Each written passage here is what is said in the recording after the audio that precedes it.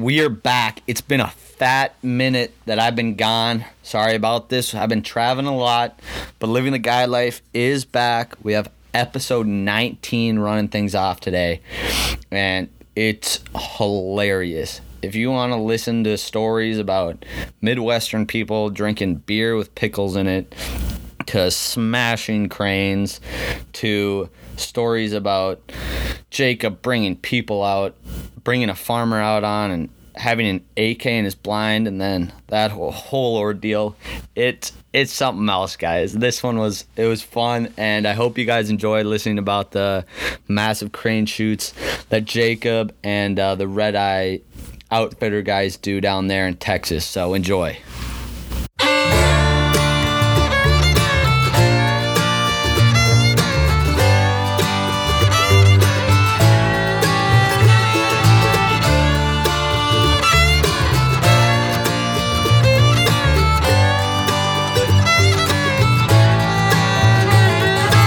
Alright, we are back with episode 19 of Living the Guide Life with Chance Pratt, and today we have Jacob Salmon on, the head guide over at Red Eye Outfitters down in Texas. And we're going to talk cranes, doves, ducks, and maybe even some prairie dog hunting, because I know they do it down there. But how are you doing today, Jacob? Man, we're living the dream, as always. I love to hear it. How is the weather down in Texas right now? It's not where you want it to be. It's cold in the mornings and hot in the afternoons. Yeah. How cold does it get down there, like this time of year? Well, normally I like it, low 30s, in the 20s, but lately it's been so back and forth. I mean, it's been 40s at night, then it gets up into the 80s. We have a high like 86 this week at some point. Jeez. Ridiculous. That's warm. That's not fun. That's really warm. I am not a warm weather kind of guy either, so that would be. You guys are very must be used to that kind of stuff. Used to it, don't enjoy it. I like it nice and crispy. Mid-November, I'm thinking highs of 35, not 85. Yeah, we had a little warm spell last week up here in Minnesota. It got up to like 72, and I was sweating. I'm like, I know what you mean. I'm like, get it back down to 15 degrees. Start shooting some more ducks. Like, jeez. You're not wrong. But, yeah, how does the weather affect the cranes down there? Does it affect them at all? It does. It kind of keeps patterning them, gets kind of tough. Keeping them on a pattern, which they're already hard to pattern as is. But yeah, you get some really hot days like we have been having, and they don't want to feed right, or they want to jump around and do what I don't want them to do and not come back to my field. Yeah. But it's been tough. I mean, they've been pretty skittish, and we're not getting a big push of birds yet just because of how warm it is. There's a ton of birds sitting up, north of Amarillo and in Oklahoma from what I'm hearing, and it's getting kind of old shooting the same birds every day. Yeah. Yeah, well, I can imagine. That's kind of the same boat we were in. It gets so warm, they don't want to hop off the roost at all in the mornings or anything for our ducks and geese, and just it's been not ideal, but got to make do with what we have. Got to every day. Yeah. But how many days are you guys into your crane season down there? 2 to 3 weeks, I think. Okay. We started the 1st of October. Okay. So I guess 3rd week. Yeah, fair enough. My dates might be wrong. I don't know. Yeah, I hear you. And then when do you guys start duck hunting and all that kind of stuff? Man, we shot a couple. We had a couple duck shoots last week. Okay, so it's open now. Yeah, it's open. That started November 6th. Okay. That Friday, I think that was the 6th. So that's when that hit off. And then Little Goose started. Little Cackler started here on the 14th, I believe. Okay. And do you chase those at all down there? We don't. Red Eye doesn't take too many goose hunts. I do. I was a goose hunter before I was a crane hunter. Okay. So I'm all for it. But as for guiding wise, not really. Yeah. Yeah, I hear you. And what made you want to be a crane guide? That question is, I don't know. I had an old friend that used to work for Red Eye. Okay. he called me, and I was living in Oklahoma for forever, and he asked me if I wanted to be a crane guide. And I dabbled in it, but it wasn't something I wanted to do, like, per se back then. I still was a goose hunter and a duck hunter before anything else. Yeah. But he convinced me to do it, and I met with Colton and did the deed. And, you know, last year I started out with Red Eye and haven't looked back since. That's awesome. That's awesome. And so, yeah, what's your backstory kind of look like? Where'd you grow up and get into hunting and all that kind of stuff?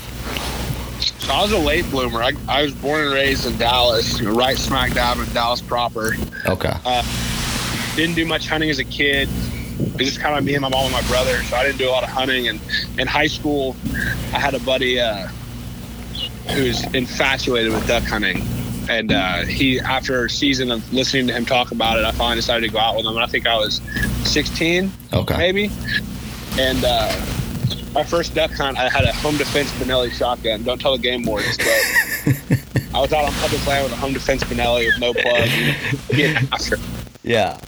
Ever since then, I just fell head over heels with it. I went and played baseball in college in western Oklahoma, which, you know, just like West Texas, you got all the geese and all the ducks you could dream of. Yeah. So that's where it really, really, really started heavy for me. Okay. That's awesome. And then just been at it ever since. Just haven't stopped since. Haven't let the foot off the gas yet. Yeah. And so how many guys do you usually run a day down for cranes? So this past 2 weekends, I've had like normally 8 to 12 in the blind in each group. Okay. So it's been pretty big lately. That's typically what I keep it at. Yeah. I haven't gotten on the leash of like Toby and Nick up there in Amarillo. I haven't gotten the courage to run 22 guys yet. Oh, yeah. I talk to Nick like every morning up there, and he cracks me up. He's talking, so we got 22 guys today. I don't know how you do it. I can't do it. But more power to you if you can. Oh, exactly. Yeah, they run quite a few guys I've been watching, and that's intense.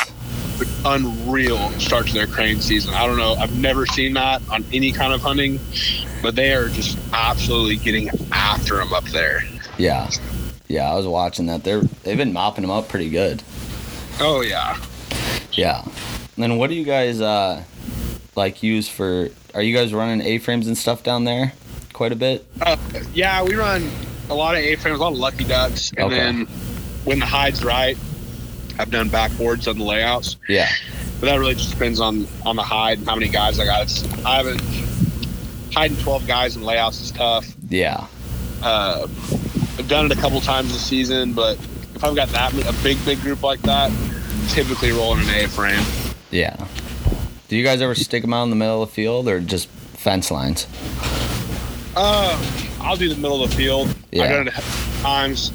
I'm a big pivot guy. There's a pivot head, pivot, or a fence line is even layout. I run a lot of layouts on the fence lines if I can, if the wind's right. But yeah, the A-frame I'll stick just about anywhere. Yeah, yeah, that's what we kind of did last year. We learned that the ducks and stuff don't really care if the A-frame's in the middle of the field as long as you have your like entire top covered up, so they can't see that black hole. Huge. If that's one thing I got to look at every day is, you know, clients moving the brush out of the way so they can see. And it's like, guys, let's relax a little bit. If you want to shoot some birds, you know, let's keep your heads down and stop messing with my brush. Yeah. Oh, exactly. Yeah, I hear you on that. I'm like, I'll have buddies that do that too. I'm like, you guys aren't calling the shot, so you don't need to be looking around. Like, we want to see them. I'm like, I promise you, I will tell you when you can look up. But when the birds are 200 yards away, please don't look at them. Yeah. Oh, yeah, dude, I hear you on that.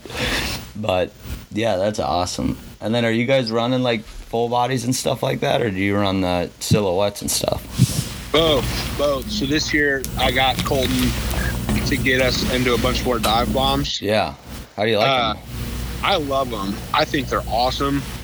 I've ran them on, I think, every single hunt except for one this year so far. Oh, wow. But I didn't. I had like 30-mile-an-hour gusts that morning, so I figured if we rolled some full bodies, it'd probably be a little smarter just because the wind. Yeah. Yeah. That's cool. How many? But I enjoy it so far, so hopefully, you know, they stand up to the test. I mean, I don't baby my stuff, so they're doing great so far. That's awesome. Has it been pretty windy down there? It really hasn't. It's been a weird year. It hasn't been cold. It hasn't been windy. The forecast every day is perfect. I mean, you wake up like 32 and a 10, 15 mile an hour wind, which is perfect. Yeah. But you get out there and it's been nothing, you know, no wind until probably 9 o'clock in the morning, and you're picking up after the hunt. Then the wind wants to start blowing. Okay. I got you. Yeah, sounds like not a bad deal. Oh, God, I have something in my throat. Yeah. But, yeah, no, cranes are pretty sweet. I shot my first crane up here in Minnesota this year, and they're mean. They're funny. I mean, them suckers, you know, I tell guys all the time, these are the hardest things to die. They don't want to die. Sit out in the middle of the spread and mess with you and cut at you. Oh, They'll fight back. I don't care. Yeah, we had, so my buddy up north, he's got like a axe handle that he goes and hits cranes with in the middle of the field when they're still alive. And like, they start biting at him and trying to claw at him, and I'm like, geez, these things are mean. Oh yeah, we have a little one of those little mini kid Louisville slugger bats we carry around. Yeah. I carried a sand wedge last year, but clients started to get mad at me because every time I'd lop at a bird with a golf club, the head would come off, and they, you know, no heads make a pretty bad picture, so I had to throw it. Oh yeah. I didn't understand. Like, I knew that they were supposed to be mean, but I didn't realize they were that mean. Oh yeah, they're funny. I mean, they'll Karate Kid, like I say, they put their wings out, one leg up, like the Karate Kid kind of deal, and it's pretty funny to see. Yeah. Do you guys ever run dogs for them? So I don't. Colton's got a pretty good dog that he comes out and runs. I don't. I have a little yellow lab that she's a duck dog, true and true. She doesn't hunt anywhere outside of water, but she's just hot. She's too hot for me. Yeah. So I don't reliance on crane just because it probably wouldn't go very well. Yeah, I hear you. But I know plenty of guys that do run their dogs quite a bit. I just don't very often. Okay. Yeah, because I can imagine that'd be pretty nasty if a dog got attacked by one of those. Get those sweet rec specs going, though. Yeah, I've been looking at those. Goggles. Yeah, like everybody that I've seen that hunts cranes with a dog has those things on. Oh yeah, they're pretty sweet. I mean, you can't beat all my buddies that don't hunt. I send them hunting pictures, and I don't care to see this. Just show me dogs with goggles, please. Yeah. Oh, no, I hear you on that. It's such a cool thing to see, because there's some pretty badass photos of dogs with those on. Oh yeah, I mean, some of the dogs that run out here in Lubbock, I know Hunter Pickett's got Easy E, who's just a stud. Yeah. I know all those 806 dogs up there that run with Toby and Cap, they're also just great dogs. Yeah. Yeah, it would be rowdy for sure. There'd be no doubt about that. Oh, but, for sure. Yeah. So so you guys do crane hunts, duck hunts, dove hunts, and then prairie dog hunts down there, right? Yes. Yeah, so what's the deal with the prairie dog hunts? So the prairie dog thing, from my understanding, came around. So Red Eye's been around since 16. Okay. Colton started it with a buddy of his, Mike, and I guess a year or two in, and Colton's probably going to correct me when he hears this because I'm probably wrong, but a year or two in, I think Mike wanted to keep busy in the summer. Yeah. And Colton said, well, okay, well, what do you want to do? And he said, well, let's go shoot prairie dogs. And I don't know if Colton thought it was just a weird idea or what, like most people would, but they did, and it blew up. I mean, dudes want to come out because guys bring out everything from a 22 to a 50 BMG to shoot these prairie dogs. Jeez. It's unreal because we'll get shots off at anywhere from 100 yards to 1,000 yards. I think Mike said their longest confirmed to kill was like 900 and something yards. Oh my God. At a prairie dog that's a foot tall. But I mean, guys come out, and all it is we went out last week. I had a group in from Minnesota, actually, 3 guys. No kidding. They wanted to shoot prairie dogs in the afternoon, so I went out with them, and Mike showed them out, and I met him out there, and all it is like a big ammo fest. Who can shoot the most? They might have like confirmed killed 2, but I tell you, a whole lot of shooting going on. It's so funny to watch. Oh, I can imagine. Yeah, and the farmers love it because the farmers think it's hilarious because they hate those prairie dogs. I mean, they're awful for those prairie dog towns are massive, and farmers hate them. It's like shooting coyotes out there. Every farmer we've got, do whatever. But if you see a coyote and you don't shoot them, they don't care for you anymore. Yeah. Oh yeah, I can imagine.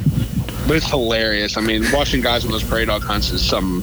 It's funny. It's just it's just messing around really at that point. Yeah. Yeah, because I did that out in Montana over the summer. And, I mean, the towns are huge. And they just, they take up so much land and just destroy it. I was asking Mike, I don't know if it was last year, I think. I was like, how do you find these prairie dog towns? I mean, it's not something you just drive around like a bird you can see fly, right? He goes, no, we get on Google Maps and turn satellite mode on, and you can see the prairie dog towns on satellite mode of Google Maps. Oh, yeah. And I was like, that's unreal. Oh, yeah. So my buddy has a ranch out there, and we went out there, whatever, and, I mean, there's, prairie dog towns of, 1 million prairie dogs, and it covers, so much land, and it's crazy, and we went and just unloaded rounds at them. It was so much fun. Oh, yeah. They say that if you can get one like a 300 Win Mag, or even the guys with the 50 BMGs, if you within 6 inches of that prairie dog, just the shockwave alone will blow one up. It's just unreal. Yeah, it destroys them. It just absolutely blows them up. It's unbelievable. And then you'll have the ones that stand behind each other, and then you'll get a 2-in-1 or whatever it is, and it's just a good time. It's something I never would have thought would blow up the way it has. I mean, they run a ton of hunts throughout the summer, and we can now because it's still so warm. Yeah. But prairie dogs are still coming out to play in the afternoon, so the guys are able to still got. I mean, normally we wouldn't even be shooting them still, but now since it's so hot, we can. Yeah, no kidding. Do you guys? And then you got your dove season too. Do you run that during the summer? For dove? Yeah. Or when does that start for down there? It's September 1st. It's like a tech holiday out here. No kidding. People take off work. I mean, I had a group of buddies coming from Dallas. So every one of them took off work opening day to come out. I mean, it's a holiday down here. That's awesome. But that was fun. We had a pretty good dove season this year. The lack of water down here is kind of tough for everything, but I had a good dove season. I wasn't down here as much for it. I was down here a couple times, but I typically don't come out, full time until about the week before crane season. Okay, I got you. And so, do you live there when you come out and guide? Do you live out there full time? Yeah, we have a landowner out close to kind of centralized area where we hunt that has a ranch, and he had a cabin on it, and he rents it out to us as kind of the guide's lodge. Okay. So I don't have to stay at a hotel or on a buddy's couch. Yeah. Colton stays out there when he comes in town. We got Brent, a photographer, comes in from Oklahoma. He stays out there. It's just kind of the place for all the out-of-town guys to stay, so we're together and not in a hotel. Well, that's nice. It's definitely big time. I did a lot of the hotel and couch surfing last season. Yeah. Not a problem with it, but having somewhere to unpack a bag and hang out is much better. Oh, I can imagine. I can imagine. Yeah, and then you guys got your lodge down there too. So the lodge, so we don't have a red-eye dedicated lodge. Okay. I guess you say. Yeah. We lease one out, the Red Barn Ranch. We lease out for our big groups. Yeah. And that place is pretty sweet. Most of our 10 plus guys groups will stay there. Okay. We have a bunch of Airbnbs that we work out a deal with. I can't remember the lady's name in Lubbock, but she's got 4 or 5 Airbnbs we get from her at a special rate, so our clients can stay happy and not have to stay in the Best Western if they don't want to. Yeah. Well, that's super nice, son. Yeah, that's sweet. And then so you guys, so when does your dove season end? Does that end right before crane season? So we have a split. Again, don't quote me on the dates, but the split's right around October 31st, I believe. Okay. And it's a couple weeks, and then kick back off. But I mean, no one ever hunts the second split. From what I see, it's cold and no one wants to go dove hunt. But it's more of a first couple weeks of September kind of thing. Okay. Is when it's kind of hot and heavy, and then after that, it peters off a little bit, and people don't care as much. Yeah. A lot of pigeon shooting now. Yeah, really?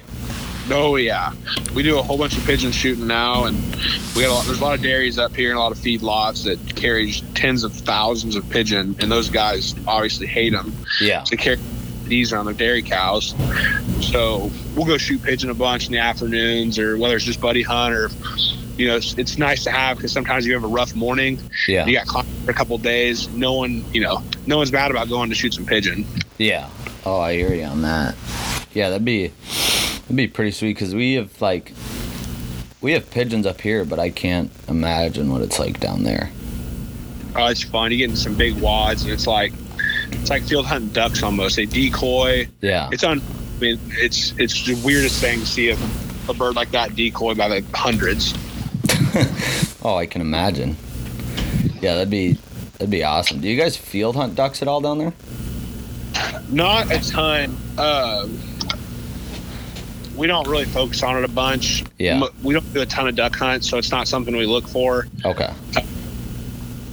If the opportunity presents itself, I'll always choose a field duck hunt over water. Yeah. Just because being in Oklahoma all those years, I'm a sucker for some wheat field widgeon. Yeah. And that's my favorite thing ever. So if I see it happen, I'll gladly tell a group, listen, we're going to go do this today instead of that, just because of the opportunity. But it really just all depends. Yeah. For the most part, red eye just really is mostly crane. We're one of the few outfits down here that will only chase crane for the most part all year. Okay.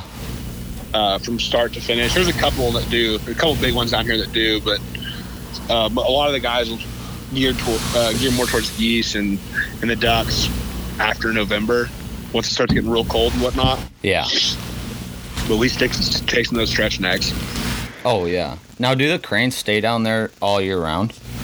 Or do they move south even more? So there's two flyways, I think, main flyways for crane by us.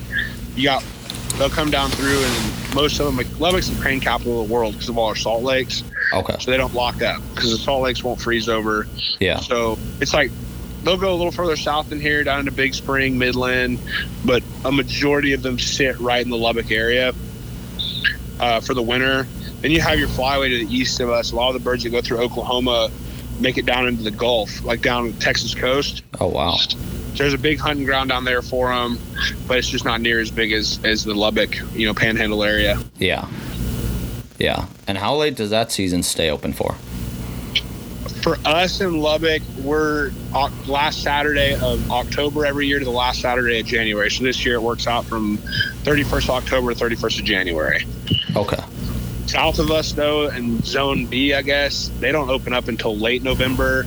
And in the coastal zone, they're only open for 3 weeks in January. Oh, wow.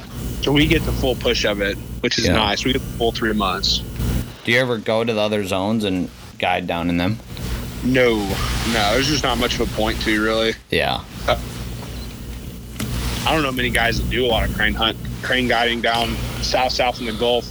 Most of those guys shoot geese and they shoot crane if they need to. Yeah. But when you think of crane hunting, the majority of it's right where we are the thick of it. Yeah. Okay, I got you. Yeah, that's awesome. Is it a big difference, like crane hunting at the start of the season compared to like the end part? Like, do the cranes act a lot different and stuff, or like don't they only feed once a day or anything like that? So if we can get fresh birds, it'd be a lot nicer. But we're so stale right now. Normally early season is just kind of playful. I mean, these birds are just kind of dumb. Yeah. And they do it right. And then we keep getting more pushes and pushes and pushes of new birds throughout December. And then January, it kind of stales out again. But there's no telling what's going to happen this year, just how weird the weather's been. Yeah. My favorite time of the year is late November to mid-December. It's really that's what I normally tell guys. Colton's different. Colton will sit there and say he's a late January guy. Okay. I always tell him he's crazy, but everyone has a preference. Yeah. Oh, I can imagine. Do you guys get much snow down there at all? Not really. I think we had 2 snows last year.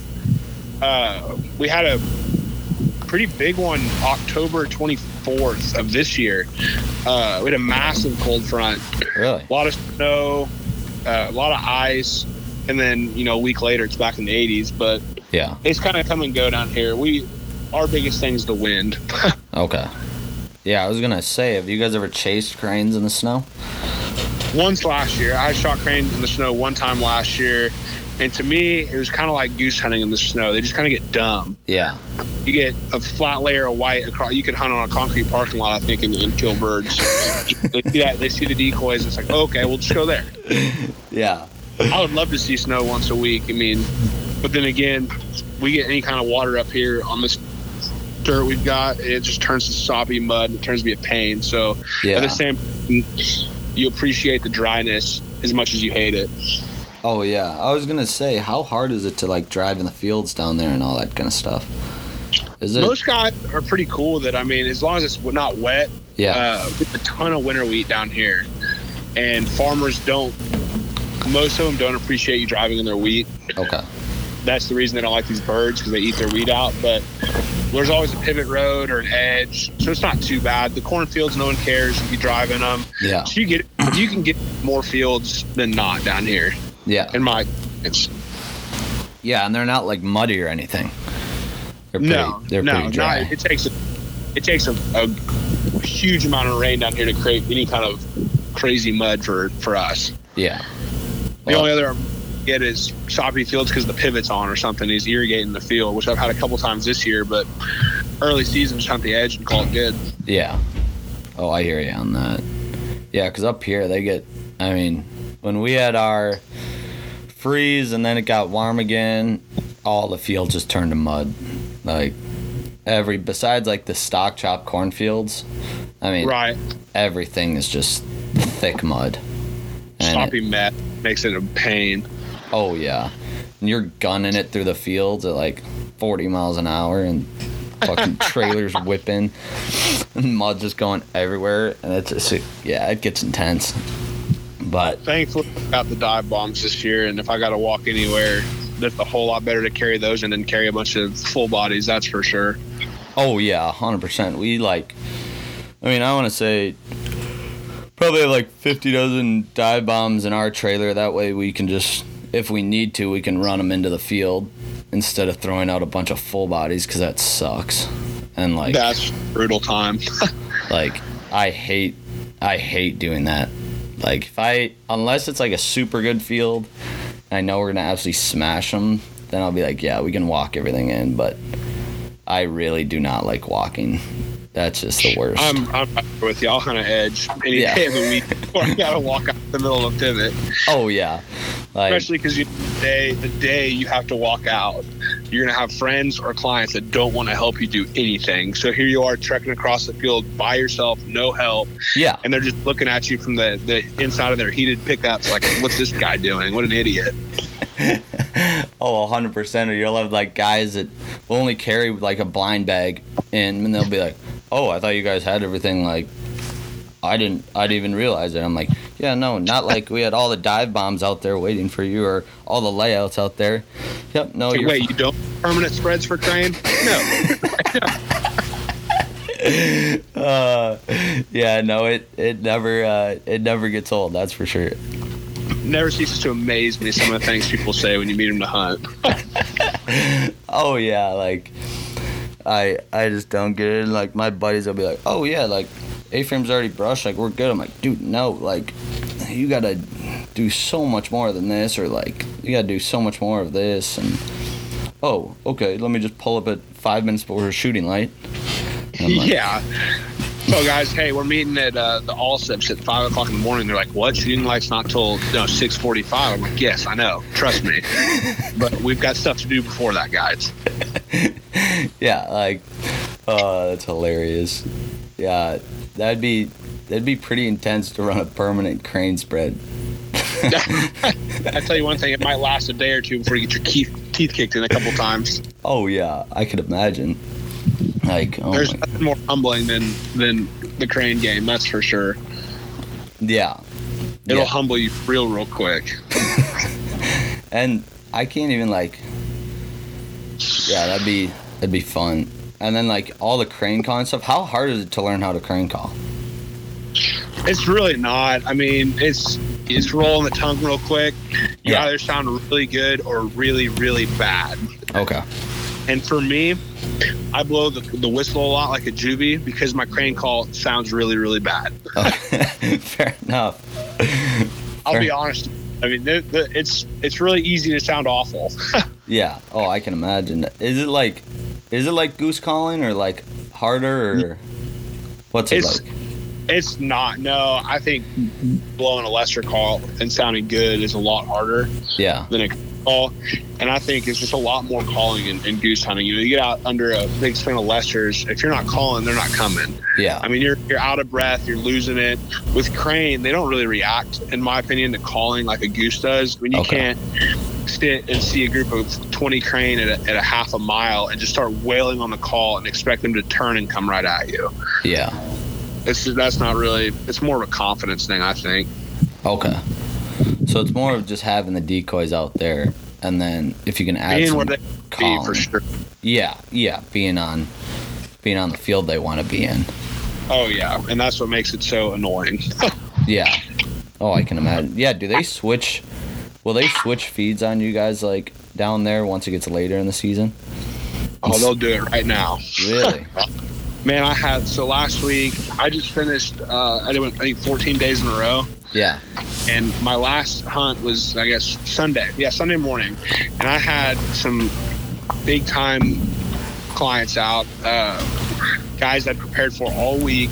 I've had them before, and I just know their expectations. Yeah. One of them's a major, and like he's a game warden, but he's like the major, I guess. So he's a really big name in Texas. Okay. So I spend all week scouting for these guys' feeds, like saving feeds. Just literally, I can't say I could care less about the rest of the hunts I had that week, but everyone knew my focus was on Sunday. Yeah. So I think I shot out every day last week, and then I get to Sunday, and I find the biggest feed of the week on Saturday. The guy scouting for me when I was out said, "Dude, this biggest feed we've seen all week. Great hide, money. Like, we're good." Yeah. So I went, looked at it after my hunt. You know, I scouted it that evening, put the birds to sleep. Everything was perfect. Wind was right. Get out there the next day, get a cold front that night. It went from like, I don't know what it was, 42 to 22 or something like that. Nothing crazy. Yeah. A little foggy, and not a single bird came back to my field. Jeez. I mean, I might have seen 40 birds all morning, and I sat there all day just like, this is the most embarrassing thing ever. That would suck. Thanks. My clients are in good spirits. I mean, those guys they've hunted them before. They're awesome dudes. So you get the blab and gab going. You just kind of joke around and let them make fun of you a little bit. And then just get, shoot, every time I pulled my phone out on Sunday, the main client would look at me and say, "What are you doing? Are you Googling how to crane hunt?" Oh my gosh.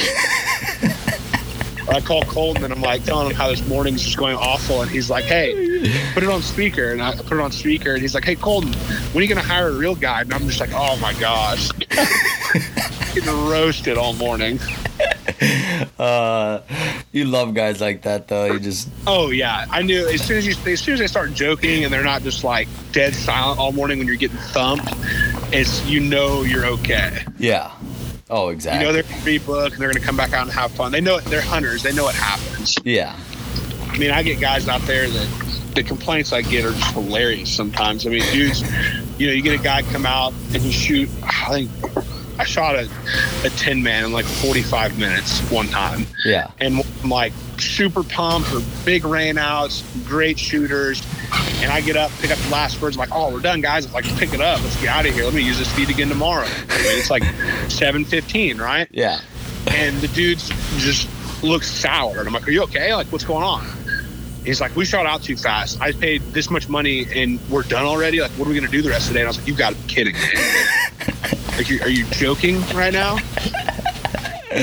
Like, this is the best hunt of the year. And he's mad at me because it was too fast. Oh God. Yeah. It cracks me up. That cracks me up. You can always get a read on people at the gas station too. Like, get your morning coffee. Yeah. Walk out, pack of gummy worms and an awesome burrito, just ready to roll. the guy looks at you and he's like, man, you ready to limit out today? And then that's when I'm like, oh boy, here we go. Got one of those guys. Oh yeah, I can imagine. Yeah, what are some of the clients like you guys get down there? We get, I say those two stories. I've got some great clients. Yeah. I mean, being with Red Eye last year was my first year with Red Eye. I don't know how Cole, it's fairly new. We're fairly new, I guess, 4 or 5 years old. The growth that I've seen in the last year is just unprecedented. I mean, I think we saw 600 clients last year just for Crane. Oh, wow. I think this year we might see closer to 1,000. Wow. So the growth is unreal. And we get some great clients. My last 3 weekends have been all repeat clients from last year. So that's awesome. always nice. The weekday guys are new guys, which are good, but yeah, we're seeing a lot of repeat guys. A lot of clients that are really hyped up for the season. They're texting me all the time or Facebook messaging me saying, we're back out this weekend and we can't wait. So we get 99% of the time, I've got great guys that I keep in touch with throughout the summer. Yeah, that kind of deal. It's not often we get just an awful client. I think it might have happened twice last year, and it hasn't happened to me yet this year, and I'm just going to hope it doesn't. Yeah. Most of the guys are great dudes. I mean, they come from great areas. They're really nice, and it's a good time. Yeah, do you guys get a lot of people outside of Texas that come down? A ton. I mean, it's crazy. These guys that want to shoot these crane, you hear crane hunt, you just hear West Texas. That's the place to be. Yeah. I get guys, like my guys last week from Minnesota. I had guys I got a big group from California coming out in a couple of weeks. They come out for a full week. I had guys from Maine last year. I mean, all over the place. Oh, wow. And then, of course, a ton of guys from Texas. I get a lot of guys that come in from, just a couple hours away. But yeah, the out-of-staters, I mean, we have a ton of guys. Yeah. Well, yeah, if you're having 600 guys during the season, that's a lot of people. Yeah, it's fun. I mean, I'm hoping to roll, just me, I'm hoping to roll like 65 hunts this year, I hope, is my goal. Oh, wow. And that should be, I should surpass that with ease. Shoot, I hope running 6 groups a weekend right now, or not 6 groups a weekend, I guess, 3 groups a day on the weekends. It gets hectic, but it's working out real well so far. Yeah, that's awesome. I got to ask you something. You're in Minnesota, right? Yeah. What's the olives and the beer thing? What is that? Is that a thing? Honestly, it's more so. Last weekend, I was up in North Dakota, and like everyone does olives and beer, but then now I've been realizing pickles and beer. What? Yeah, and dude, I tried the pickles and beer thing, and it was delicious. Like those Minnesota guys I had last week, they called me. I had them 3 days, and they called me the night before the first time. They're like, "Hey, let's go get dinner. Like we'll go get dinner. We'll hang out, meet each other." It's like, yeah, it's fine with me. Like I love to go get hang out with the clients before the hunt. I get a good read on them that way. Yeah. And I'm gonna call him out by name because I hope he listens to this one day. Old Mike. I walk into Bone Daddy's to get some barbecue, and I look at this dude. He's got a tall Miller Lite with about 12 olives in the bottom of that thing. I'm like, what in God's name do you have in front of you? And I don't know what he called it, Minnesota Martini or something. Yeah. I don't know. But of course, like, I'm a man to try anything. Like, I will. So I was like, all right, well, I guess I'll try it. I can't lie. It wasn't bad. Yeah. It was a little salty at the end, which I guess is how it's supposed to be. And he said, well, you better start carrying a jar of olives around. You go to Thanksgiving, your family's going to think you're weird. I said, I guess. Now I got to try pickles, too. No, yeah, dude, like, just have them slice a pickle in there for you, and I'm telling you, like, it is delicious. Like, I mean, I'm all about it. Like, I'll try anything. I'll get some weird looks. I mean, I guess, but it's going to be worth it. Oh yeah, because I mean, so our buddy Mindak, I don't know if you've watched his YouTube, but he's like, so he's from Fargo, and then my other buddies that we hunt up there, they're like, yeah, like John was telling us about this like pickle and beer thing, and they're like, yeah, I guess we'll try it. So then they ripped it a few times, and they're like, oh my god, this is like really good. Like, this is really good. And now, like, every time we go anywhere, it's always pickle and beer. Like, let me get a Coors latte with a side of a quarter pickle, please. Yeah. Like, literally, you just throw it in your tall boy or whatever, and I mean, call it good. I don't know if you listen to Big Honker podcast at all. Yeah. So they were talking about the tartar the other day, a couple weeks ago, the beef tartar. Is that up in Minnesota too, or is that more of a North Dakota, South Dakota thing they were talking about? The beef tartar. Did you miss that one? Man. I haven't listened to that one yet. Tiger meat up there. Tiger meat.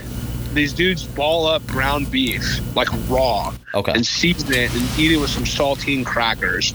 I don't think I can get on board with that one. Like the olives and pickles and beer, like I'm all about it. Like a little saltiness in my Miller. Yeah. But I think I'm going to draw the line at saltine crackers with raw beef. Yeah, no, I have not heard about that one at all. Like, this is first time me ever hearing about that experience. I don't remember who they were talking to the other day that talked about that, but I was like, I think they tried it. I think Shaver tried it because he's gonna try anything on the podcast. Yeah. But I think I'm off that one. I'll eat just about anything, but I might draw the line. I say that you put it in front of me, I'll probably try it, but I'm not gonna go out of my way to ball up some ground beef and put on a cracker. Yeah. If I run into it, I'll let you know for sure. I'll do the same. I mean, that's a whole other podcast in itself. Like taste test some different quality beef. Like we got Walmart beef, Kroger beef, fresh beef, a little salt, a little pepper. Like what? Yeah, dude, I could literally just make a podcast of us just trying different beef like the entire time. Dude, Triscuits or saltines? Like what's up? And then we gotta have our beer and our pickle next to us. Oh yeah, I mean, you might as well throw some different. Let's just go get some other canned goods while we're at it. We got olives, we got pickles. Let's get some pickled carrots in there while we're at it. Like, come on now, goddamn, put some green beans in there and just go for it. Hey, you gotta get your serving of veg somehow.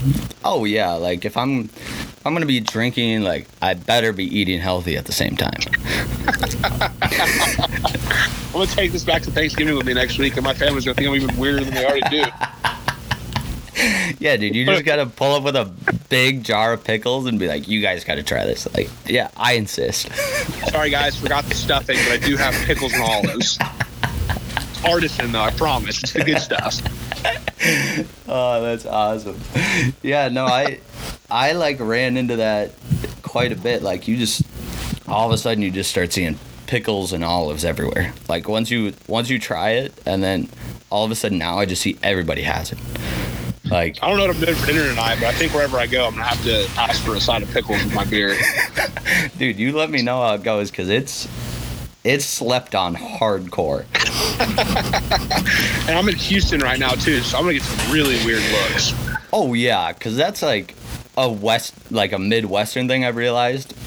Anywhere else I go, they won't do that. But yeah, if you're down there, people are gonna be like, what the hell is going on? At least in Lubbock, the lady was like, okay, well, it's West Texas, so things are weird. I feel like tonight, class dinner in the middle of Houston, I need a side of pickles in my beer, please. And they're just going to give me an odd look and say, are you okay? Is something wrong with you?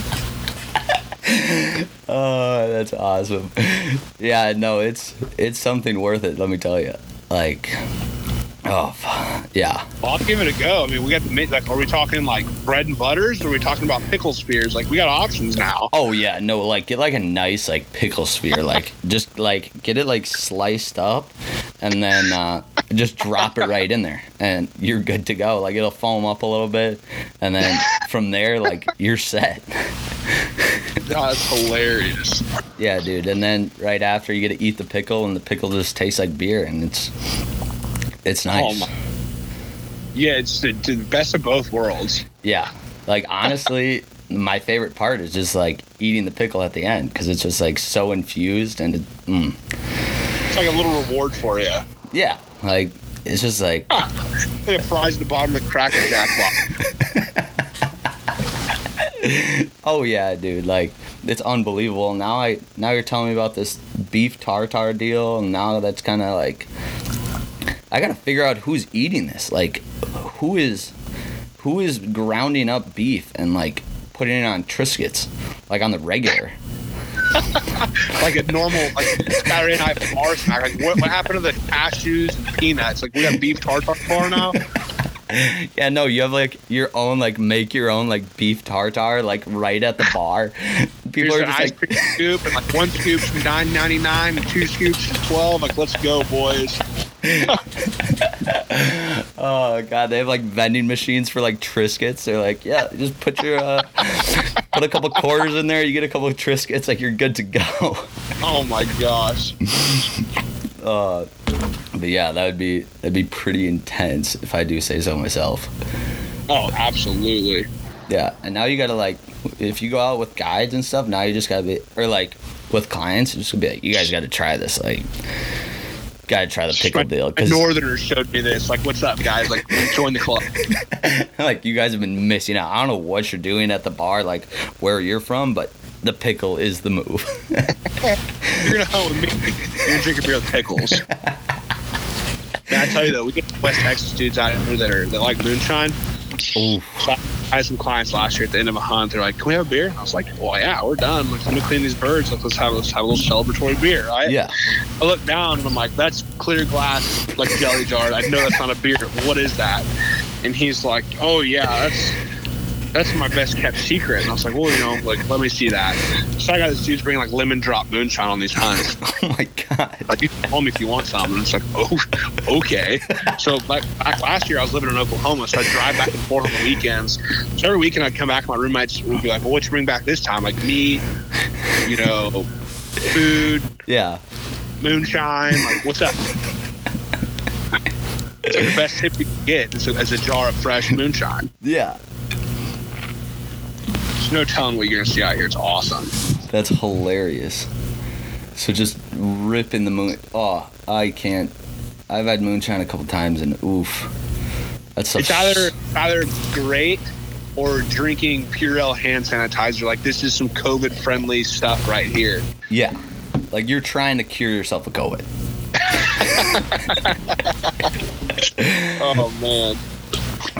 How's the COVID been down in Texas? Like, what's that Man, like down there? It's a weird world, I tell you. So I live in Dallas. That's where my house is. Yeah. It's you can't even get through the double doors of a grocery store without someone yelling at you for not having your mask on yet. Really? It's like you walk the first section of like the Kroger grocery store to get your cart. You're putting your mask on. You already got some ladies like, "Put your mask on. You're destroying the world." And you're like, "Okay, I'm sorry. It's on my face. I promise. I'm getting there." But then and it's like that in Dallas, and it's like that in all the big cities, really. Then you got to Lubbock, and I guess Lubbock's a hot spot right now, they're saying. Like, the National Guard just got sent in. Thankfully, I live outside of Lubbock, so I don't have to worry about it. Because where I am, you walk into the United, and no one's wearing a mask. Yeah. It's just non-existent to those people out in the middle of nowhere. So it really depends on where you are. Yeah. You're in a big city, though. You best believe if you don't have a mask on, you walk in somewhere, you're gonna get stoned or something. Someone's gonna tie you up to a post and stone you and put you on Twitter. You're gonna be on someone's TikTok. Hey, look, guy, he probably had COVID and he's probably killing 1 billion people because he walked in the grocery store without his mask on yet. Oh yeah, dude. Like up in Minnesota, it's like if you're in the big city, like it's terrible. Like you'll get hated on so much if you do not have a mask on. Like, it's unbelievable. It's just like what you're describing. And then you go like down in like where I'm at in Mankato or like anywhere else, and you walk in without a mask, nobody's gonna say anything. Everyone's like, "You're in Mankato?" Yeah. I've been to Mankato before. Yeah. I played a game up there when I was in college. Played Minnesota Mankato up there, and it was nice and cold. I did not enjoy it. Yeah, like it's super weird. Like they closed. Our governor's an idiot, but like Retweet. Like our governor is an idiot. He closed everything. Like you can't go out to bars or restaurants past 10 p.m. Like can't have. Hey, COVID's got a curfew, man. Everyone knows it. Yeah, like COVID. If it's past 10 p.m., like you're for sure getting COVID. Like there's no question about it. Like if you're unless you're protesting, everyone knows that. Yeah, of course. Like that's a given. Like come on now. Unless you're destroying the entire city of Minneapolis, like, you're totally fine. Yeah, just no big deal. No big deal. Like, The blow up obviously came from Mankato, not Minnesota, or not Minneapolis. Everyone knows that. Yeah, like, come on. Like, let's be realistic, guys. But yeah, and then, like, you can't have a group of bigger than 10. Like, oh yeah, I'm gonna go back for Thanksgiving and only have 10 people in one house. Like, yeah, that's so realistic. I'm telling you, I'm gonna start having protests in my backyard with the smoker going. Just a butt. My parents are redoing their house right now, like remodeling the whole house. Yeah. And they're gonna be done here soon. I was asking my mom, they was joking, they're like, you gonna have a party or what? Like, we gonna throw down, new house? I don't know, all our COVID friends are gonna freak out. It's like, yeah, we'll just have like an entrance fee or something, a little spritz of hand sandy, we'll mask at the front door, we're good to go. Oh, dude, you have like the temperature check and everything right at the front door. Like, put it right up to the forehead. All right, you're good. You can come in. My favorite, absolute favorite. So I have a friend of mine whose dad owns a restaurant down in downtown Dallas, and it's my spot. Like, I'm in town, I'll go there once a week, and I always joke with him because I walk in the front door and it's like, okay, mask on till I get to the table, and then mask off. Funniest rule out of them all. Like, I'm gonna go sit in a restaurant with 200 other people around you, so, 75% capacity, and wear my mask to my table while everyone else is touching my plate. But it's okay. It's okay. We're good. We're good. We're safe. Dude, like, oh my God, I was up in Fargo, North Dakota, and dude, I literally walk in, don't have a mask on. I'm like, all right, I'm literally gonna sit down. I don't think North Dakota really cares. Like, it's fine. So I go in, like, he's like, yeah, you for sure need a mask. I'm like, yeah, I pull the old, I have a medical condition, whatever, so I don't have to wear a mask. He's like, no, seriously, you need a mask. I'm like, all right, like, whatever. I throw on a mask quick because I'm with a bunch of people, and then they sit me down 5 feet from where I was, like 5 feet from the entrance. I'm like, okay, so I needed to go outside, grab my mask, come back in, and then I walk maybe 5 feet to my table, and then I can take it off. Safety first. Yeah, like, we're about to. OSHA's going to redo their OSHA 30, and it's going to be OSHA 30 plus COVID. Everyone's going to have to take that class and go out to eat anymore. You have your OSHA 30? Dang. Yeah, what is it? What is OSHA 30? I worked in oil and gas industry when I was in Oklahoma. Yeah. It's like construction, oil and gas, anything you're like working on machinery, like OSHA has regulations for safety or whatever. So you have to take these classes like OSHA 10, OSHA 20, OSHA 30. Okay. It's like 10, 20, and 30 hours credits or something like that. Yeah. It's just a bunch of, don't stand under the forklift while it's lifting things type stuff. Yeah. Do you see that wire over there that's not covered? Don't touch it. It's just idiot training, basically. Yeah. How to be stupid. Like, do you use a hammer to screw in screws? No, you don't. You use a screwdriver. Thank you for that clarification. So that's OSHA's COVID standards coming out. I'm waiting for it. Yeah, dude, you have to do like a whole separate training, just like 20 hours just strictly on COVID, like anywhere you go. I had some guys the other day show up in my blind that we finished setting up decoys, and I thought I like to mess with people, so they were just griping about COVID all morning as we're setting decoys, hide stuff. And they sit down in the blind. I look down, I got like 8 of them, and I was like, hey fellas. They all look down and was like, y'all got neck gaiters or masks? They're like, what? I was like, I need y'all to put your masks on. Like, I'm COVID, like, I'm pretty, I'm at risk. Yeah. And they all looked at me like I was insane. I was like, guys, really, I need you to put your masks on. And just the looks in their face was pure shock. So they all started pulling their masks out as mad as can be. I was like, I'm just messing with y'all. Like, that's crazy. And they all were like, we really almost walking out of the blind and going home. Thankfully, like, hunting season is what I've been looking forward to all year. It's brought some normalcy. Yeah. Oh, 100%, dude. I had the first run-in yesterday of asking for permission on one of my fields, and it said masks required at the front door. And I'm like, oh, yeah. I'm like, oh, okay. I've got some farmers that put them on in their trucks and they come by to pick up, if we're paying the lease fee or something, they put them on. But yeah, I never think, because typically all my farmers are pretty old. So it's like, okay. Yeah, like, I get it. At least they're not saying, I need you to wear a mask if you're hunting on my field. Then I'd probably be like, well, no amount of crane's worth that. You're just out there ripping cranes with a mask on. Man, I might have to do that this weekend and be down filming. I might have to put a mask on and mess around. Oh yeah, dude. If you did that, you'd have to like for sure film it and like put it on YouTube or something and just be like smashing cranes with a mask on. Hashtag COVID life or something like that. Oh my gosh. And my favorite, dude, I was joking. My absolute favorite thing to do right now, besides watch the news for 5 minutes and laugh so much I have to turn it off. I'll get on. We have a neighborhood in Dallas I grew up in. They have a Facebook page. Yeah. So it's got like 20,000 members. It's the whole neighborhood or whatever, right? So I get on this sucker and just watch people just blow up over this. You have like your clear conservatives against your clear Democrats. Yeah.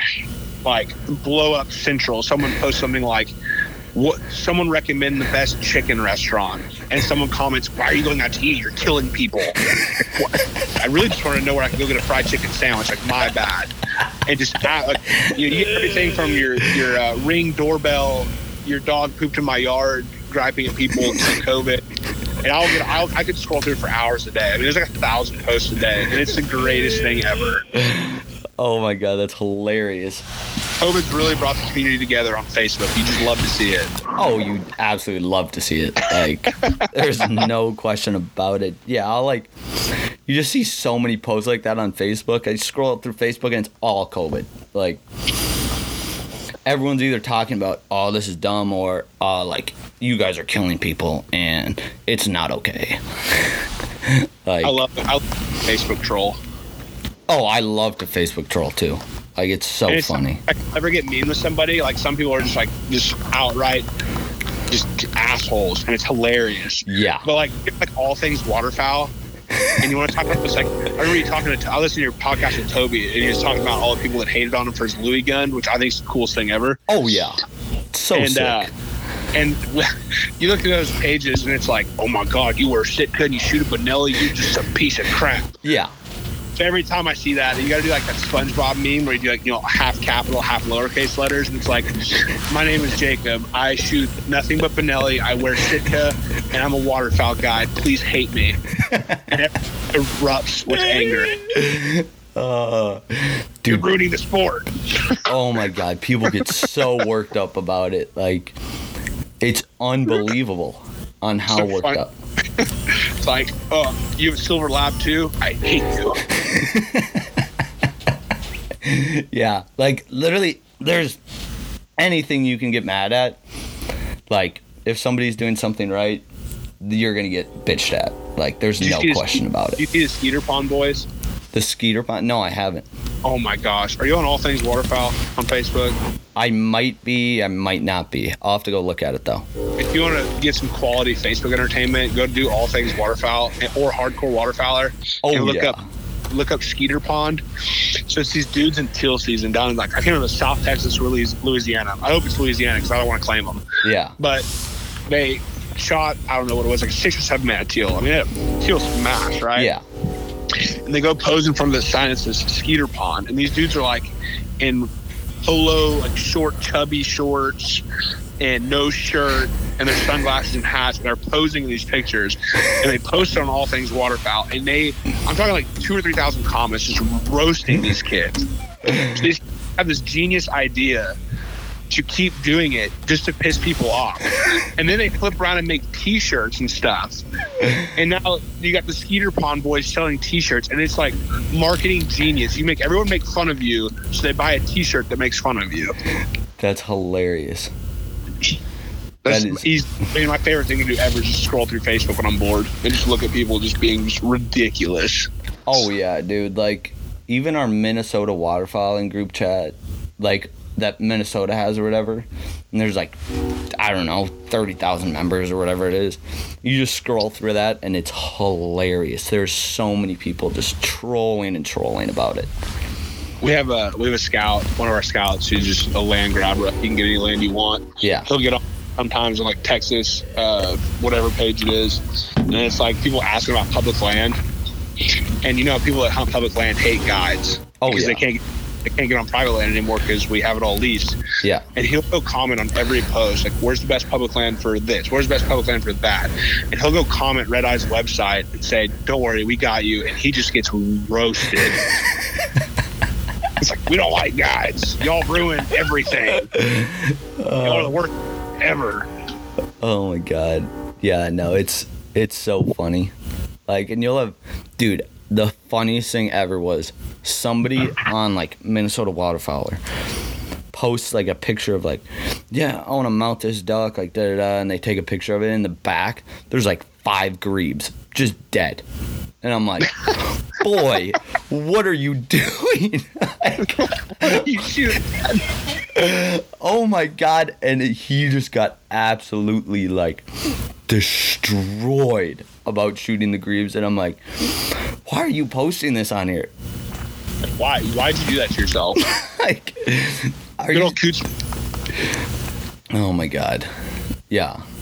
We do a buddy hunt opening day every year instead of clients. Yeah. So one of the guys, one of his buddies out, and they were telling a story about he went quail hunting for the first time on some public land. Yeah.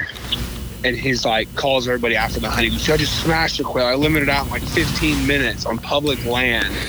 And he's like, meet me at Cabela's. I'll show you all these birds. So I guess he pulls up to Cabela's, and one of my buddies rolls up and he drops the tailgate. And this dude has like 20 or 30 field larks dead in the bed of his pickup. So now we call them yellow-bellied quail. He's like, look at all these quail I shot. He doesn't field larks. Go get rid of those now. Like, what are you doing? You're Tweety birds. Dude, it never ceases to amaze me. Oh my God, it's so funny. And like, we'll have like some of my buddies, they'll post in like some of the group chats, and they'll be like absolute smash, and then it'll be like a coot picture or something. Like, just like absolutely smashed them this morning out on public, and like people will lose their minds. You just love when people get mad about talking about public land. Like, if you tag something, they're like, why would you tag? Everyone's gonna be here now. Yeah. Oh yeah. Brent Kimbrough, he's the guy that comes out and does photography for us. I mean, the dude is a magician with a camera. Yeah. There's a lake in southern Oklahoma, southwestern Oklahoma called Fort Cobb. Okay. It's not an unknown thing. That's where all the geese in Oklahoma roost, I feel like. So Brent will always tag all his pictures, no matter what we shoot, Fort Cobb Lake. And he used to have some dudes just get on and just, it's like sending him death threats about putting, like, stop tagging Fort Cobb, the whole world's going to come here. And meanwhile, there's like 15 outfitters within 20 miles of Fort Cobb Lake, and they're worried about Brent tagging it. It's so funny. Oh my God. You're a whole person. Like, cool, my bad. Dude shooting crane in West Texas tagging Fort Cobb. Oh, that's awesome. Yeah, dude. The tags on some like people's posts is just so funny. Like, always gotta throw in like a good like Great Wall of China or just like your mom's backyard, something weird. Just keep everyone on their toes, Oh, exactly. Like we have a lake back in my hometown, and it's like everyone in our hometown, if they shoot like anything, they just tag Lake Marion, and then people are like, no way you went out there and shot those, like, no, like that's unbelievable. Or like my buddy used to like go smash the walleyes in like northern Minnesota, and then he'd tag Lake Marion. They're like, send me your spots, like where are you going, like that's unbelievable. And it's the funniest thing ever. Dude, I love to mess with people. Like, hunting is such a dramatic sport sometimes. And I don't like drama. Yeah. Especially, outfitters. It's always dramatic with somebody. Like, I'm the most friendly guy there is for the most part. And I just want to be friends with everybody and help people out. Yeah. But then you dudes like that just ruin it for everybody. Oh my God, it's terrible. Like, I'm all about these smaller outfitters that are coming up. Like, yeah, they can get annoying. There's about 1 million of them around Lubbock. Yeah. But if they're coming out where we are, it's like, hey, like, before you try to lease my land out from under me, like, let's work together. You run like one group a week. I'll give you a feed. Yeah. Don't lease up all this land for your one group. We're running 12. Yeah. And then it just goes on. It's just like the Facebook stuff. Them dudes just go a little kind of crazy.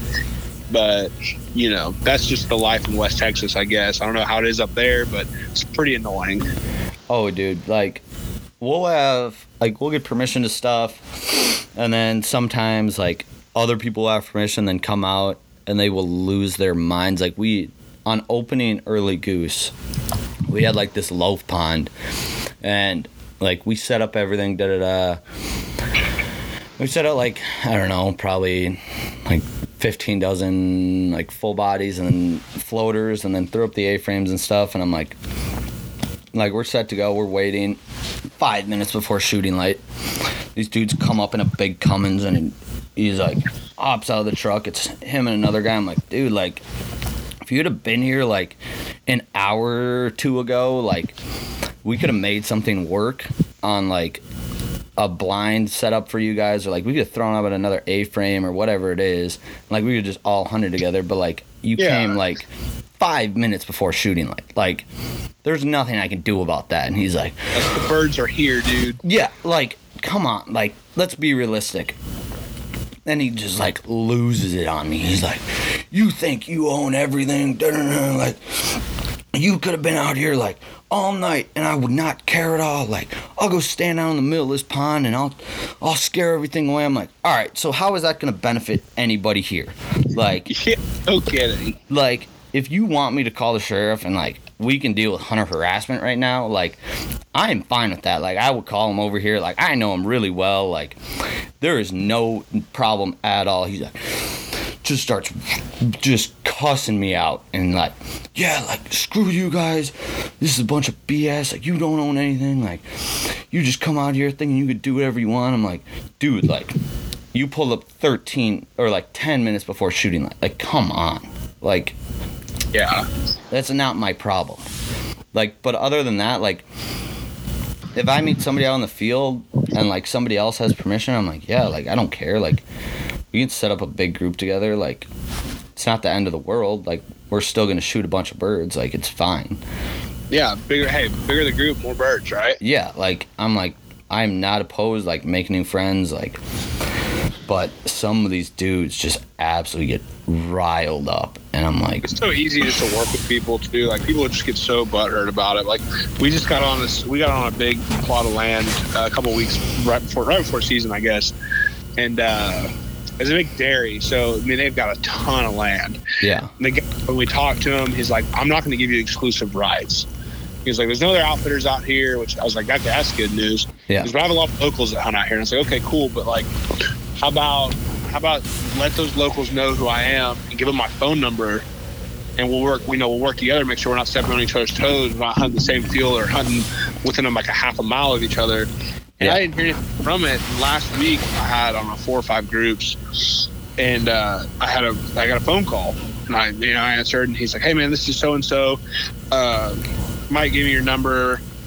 We're the locals out here, and I've got like 10 guys hunting this weekend, and I just want to make sure we're not going to step on each other's toes." I was like, "Dude, that's awesome. Like, thank you. Yeah. Are you scouting?" He's like, "I'll be scouting all week." So I was like, "Okay, cool." So we kind of bounced ideas off each other throughout the week. We thought about hunting together, but we just had too many guys. And finally, at the end of the week, we scouted each other's fields, and it was like, "Well, I've got this massive feed," and I was like, "I've only got like 5 guys, so how about you take this feed, and I'll take the one you're gonna hunt. We're 5 miles away from each other, and we're good to go." And I mean, working like that's so much easier than just hating each other. Oh yeah. Like it worked out, and then now we're just buddies. Now if he sees something, he calls me, "Hey, I've got this feed over here. If you need anything," and it just works out well. Yeah. Oh yeah. Like I run into guys like that quite a bit, and then we just hunt together, or, like figure something out, or like there's other guys that are just absolutely assholes about it and just hate it. Oh yeah. Like we had another guy last early season, and like I was like, dude, like we're scouting the same field the night before, like there's like, I don't know, probably 600 geese in it, which is really good for early season. And then I was like, yeah, like let's just sit up together. I only have like 5 guys. You have like 5 guys. Sweet cornfield, like perfect hide, like we're gonna be set, just throw layouts, we'll be good. And they're like, yeah, well, trying to get this kid his first goose, and like, I don't know, I don't really want to be in like a big group. I'm like, well, like, I don't know what to tell you then. Like, he's like, yeah, we'll just set up on the other side of the field. I'm like, yeah, that'll work. Okay, like I guess it's a big enough field where you could do it, but like, I don't know about that. And he's like, yeah, like, that's the plan, so whatever. And I'm like, okay. So like, we get there early, set up, and then they get in set up, and like, I know where all these birds have come from because I've been watching it the past week. And like, so we set up right in the money spot, and we shoot our 5-man, and like, super quick. And they didn't shoot a bird all morning. And he's like, then at the end of the hunt, he just cussed me out. You try to take everything away, no, you're sky bust. I'm like, boy, we have like our 5-man down in like 30 minutes. How do you sky bust a 5-man in 30 minutes? Right? Like, like, what do you mean? And he's like, yeah, well, screw you guys. No. I'm like, all right, dude, well, don't say I didn't give you the invite to just come home with us and make everything easier. So we easily could have shot our 10-man. But it's fine. Like, whatever. Like, never ceases to amaze me. But I like to take my farmers out sometimes because a lot of these guys out here, they like to hunt, and no one ever wants to take them hunting. And these guys, like, you know, they're old dudes. Yeah. They're old. They sit on the bed of their pickup and they pass shoot. That's what they do. That's what old guys do. yeah. Right? So after opening day, I roll up to this farmer and we get a lease sign. He looks in the bed of my pickup and he's like, oh my gosh, like, I shot 4 today. Or him and his buddy did, and I was like, oh yeah, we had a pretty good day. We only shot an 11-man or whatever. Yeah. And he's, what kind of shells do you shoot? And I'm like, oh, I shoot 2 3/4 inch Boss. And he's like, what? I shoot 3.5, like double BB or something. And his buddy's like, hey, that's because they shoot birds at like 15 yards, like decoying. And he's like, oh my God. I'm like, you want to come with us sometime? Like, if I got an extra spot in the blind on a weekday, like, let's go. And he was infatuated with that idea. Yeah. I dude out last week, right? And I get all set up, and I was like, you know, I told him he could come to shooting line. He's an older guy, and he goes, no, I'm coming to help. So he helps me set up. We're in layouts. Yeah. And Edie is a schoolgirl on Christmas Eve, right? Oh, yeah. And I go over at him right as the sun's coming up, and I see this gun in his hand. And all I see is just like an outline of an AK.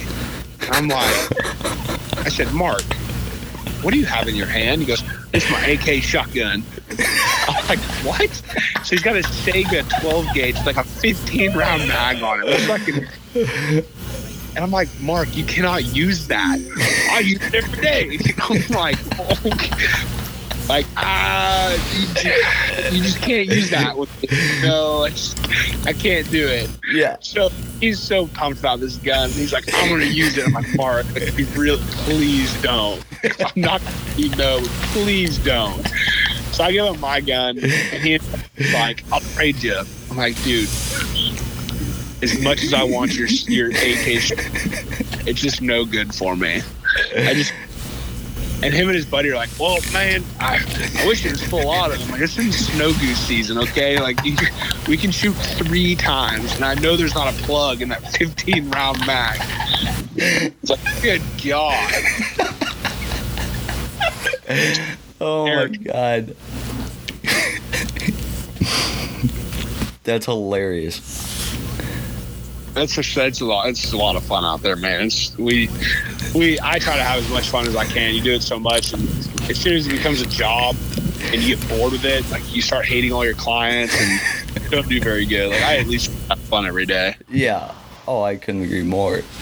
But just pulls out an AK shotgun.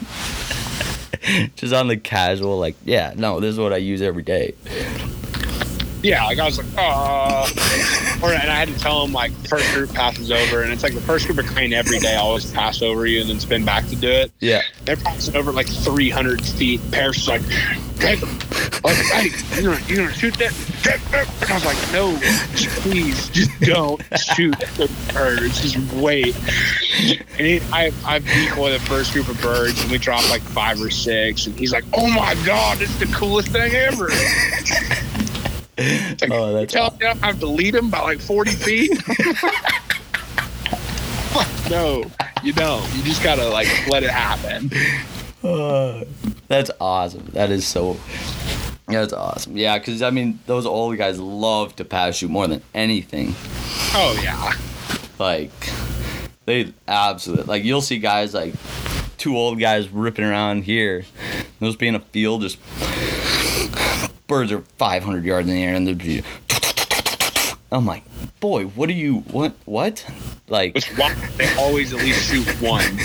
Oh yeah, and then you'll just see one sail like 300 yards.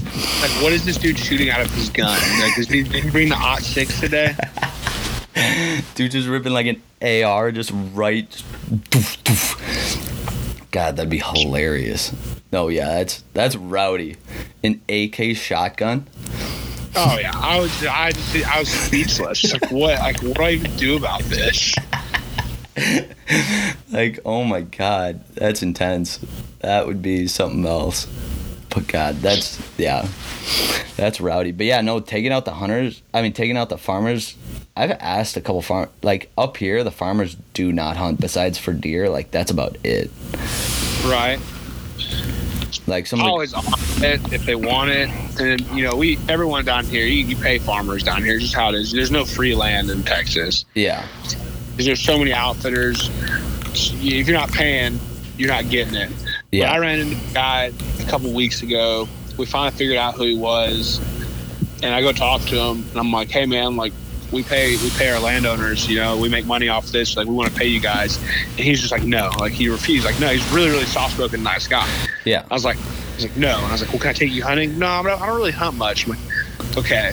Well, we go back to the lease signed a couple of days later. And I'm like, "Listen, man, like I really really want to pay you. I don't want to be that guy that's out here hunting for free." Yeah. And he was like,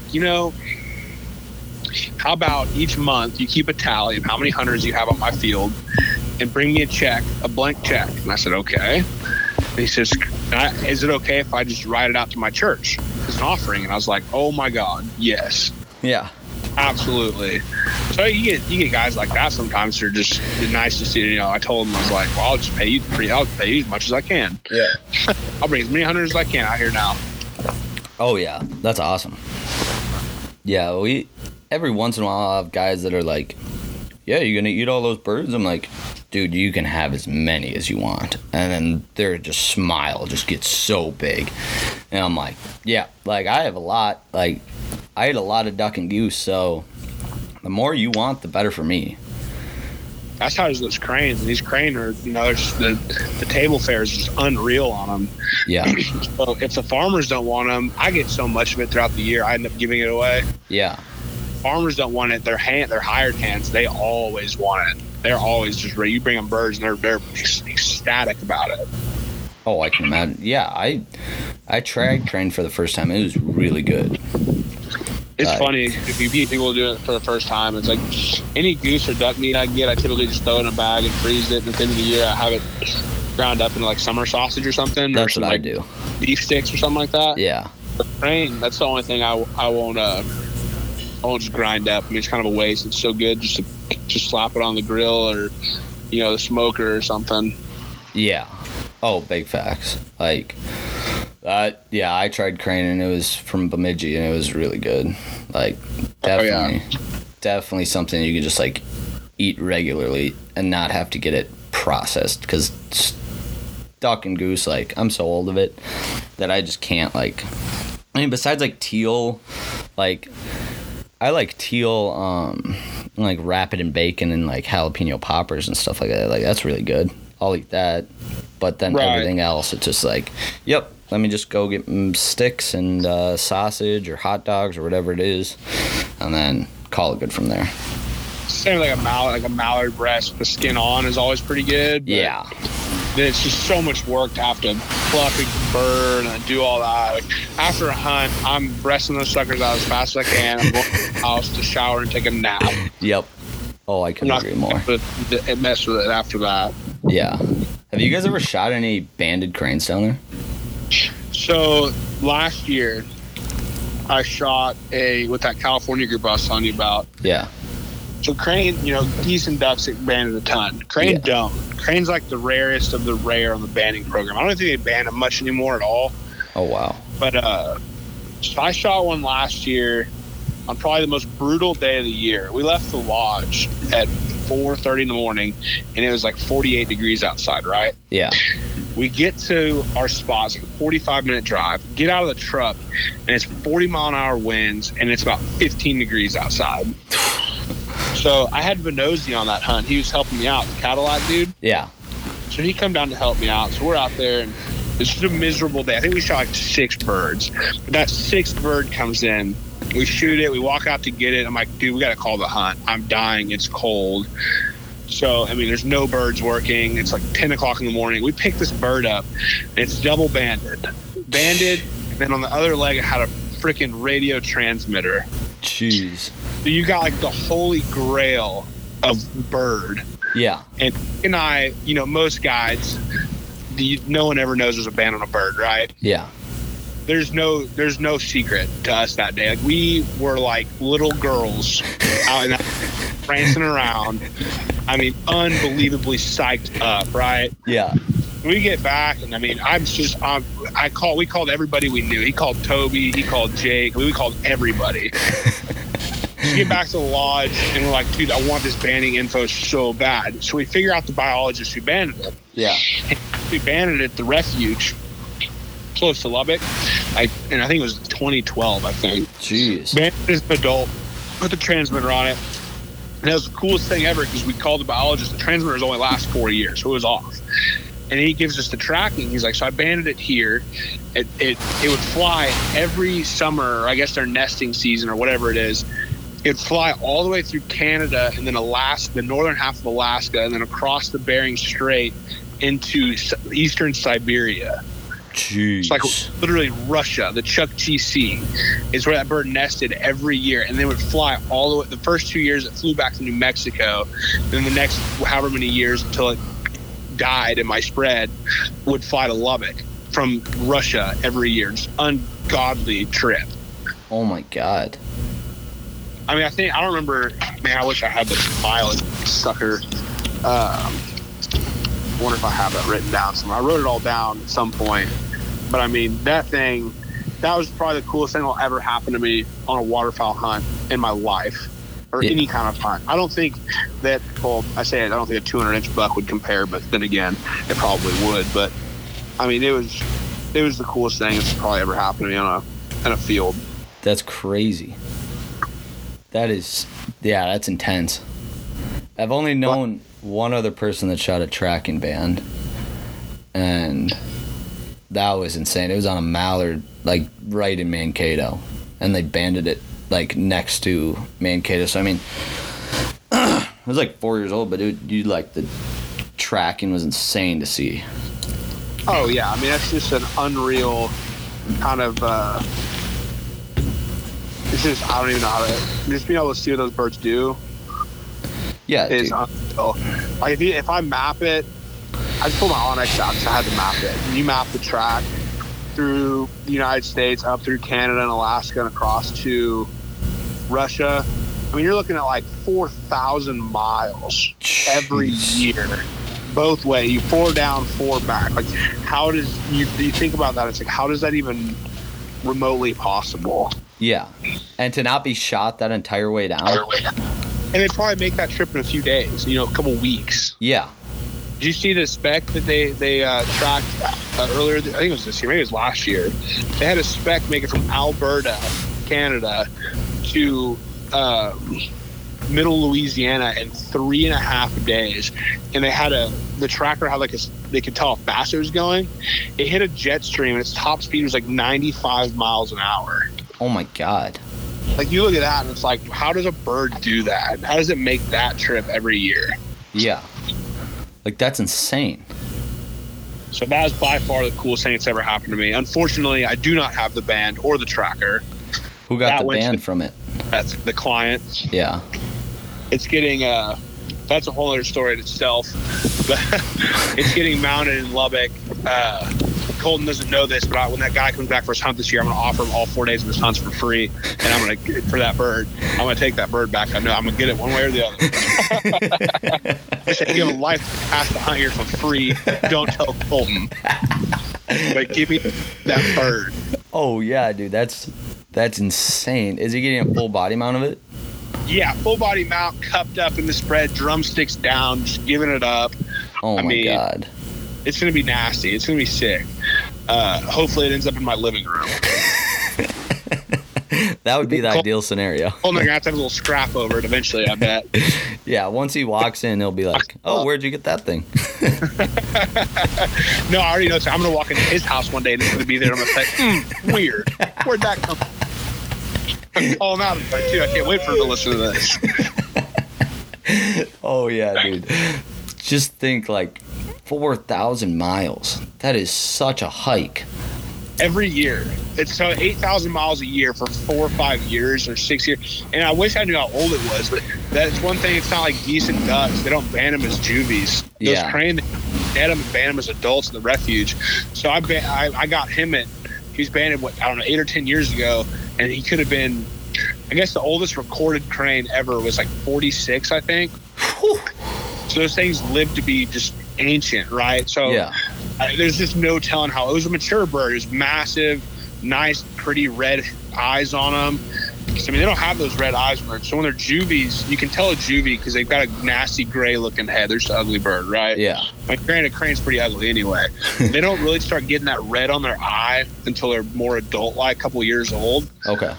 So there's just no telling how old that bird was. Yeah. That's insane.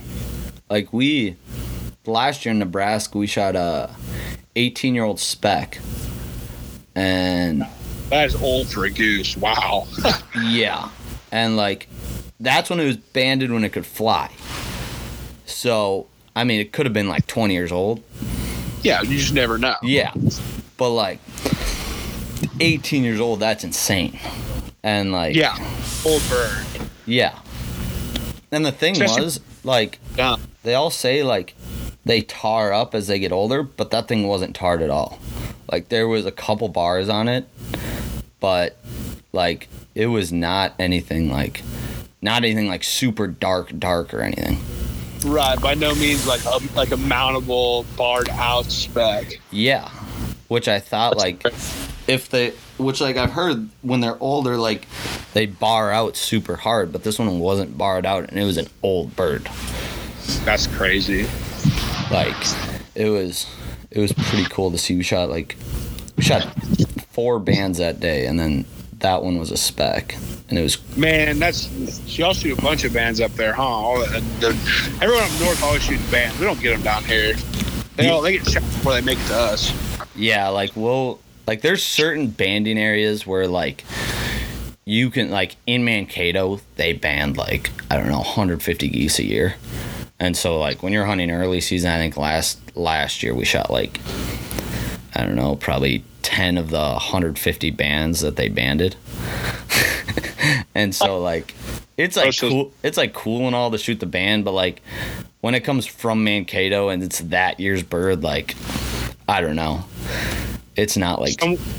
Someone posted the other day, I saw a picture, he shot like 6 bands in a day, and all of them were within 10 numbers, like in order, you know? Yeah. So they shot literally the exact same, and they were banded 3 days before he shot them, like 10 miles from where he hunted. I'm like, okay, yeah, if I knew where they were banding birds, I'd probably hunt right there too. Yeah. Oh, exactly. Like, same sequential numbers on a goose. Like, come on. I mean, they just banded those birds. Yeah. Like, we had one hunt where we shot 5 bands last year, and all of them were banded in Mankato. 4 of them the same year, and then one of them was banned in, like, 2016. But, like, I was like, I don't know. Like, it's cool and all because it's a band, but, like, not being able to see, like, it banded somewhere, like, much farther away, like, I don't know. Like, we shot a banded mallard on our 2 trips ago to North Dakota this year. It was from Arkansas, and that was pretty sweet to see.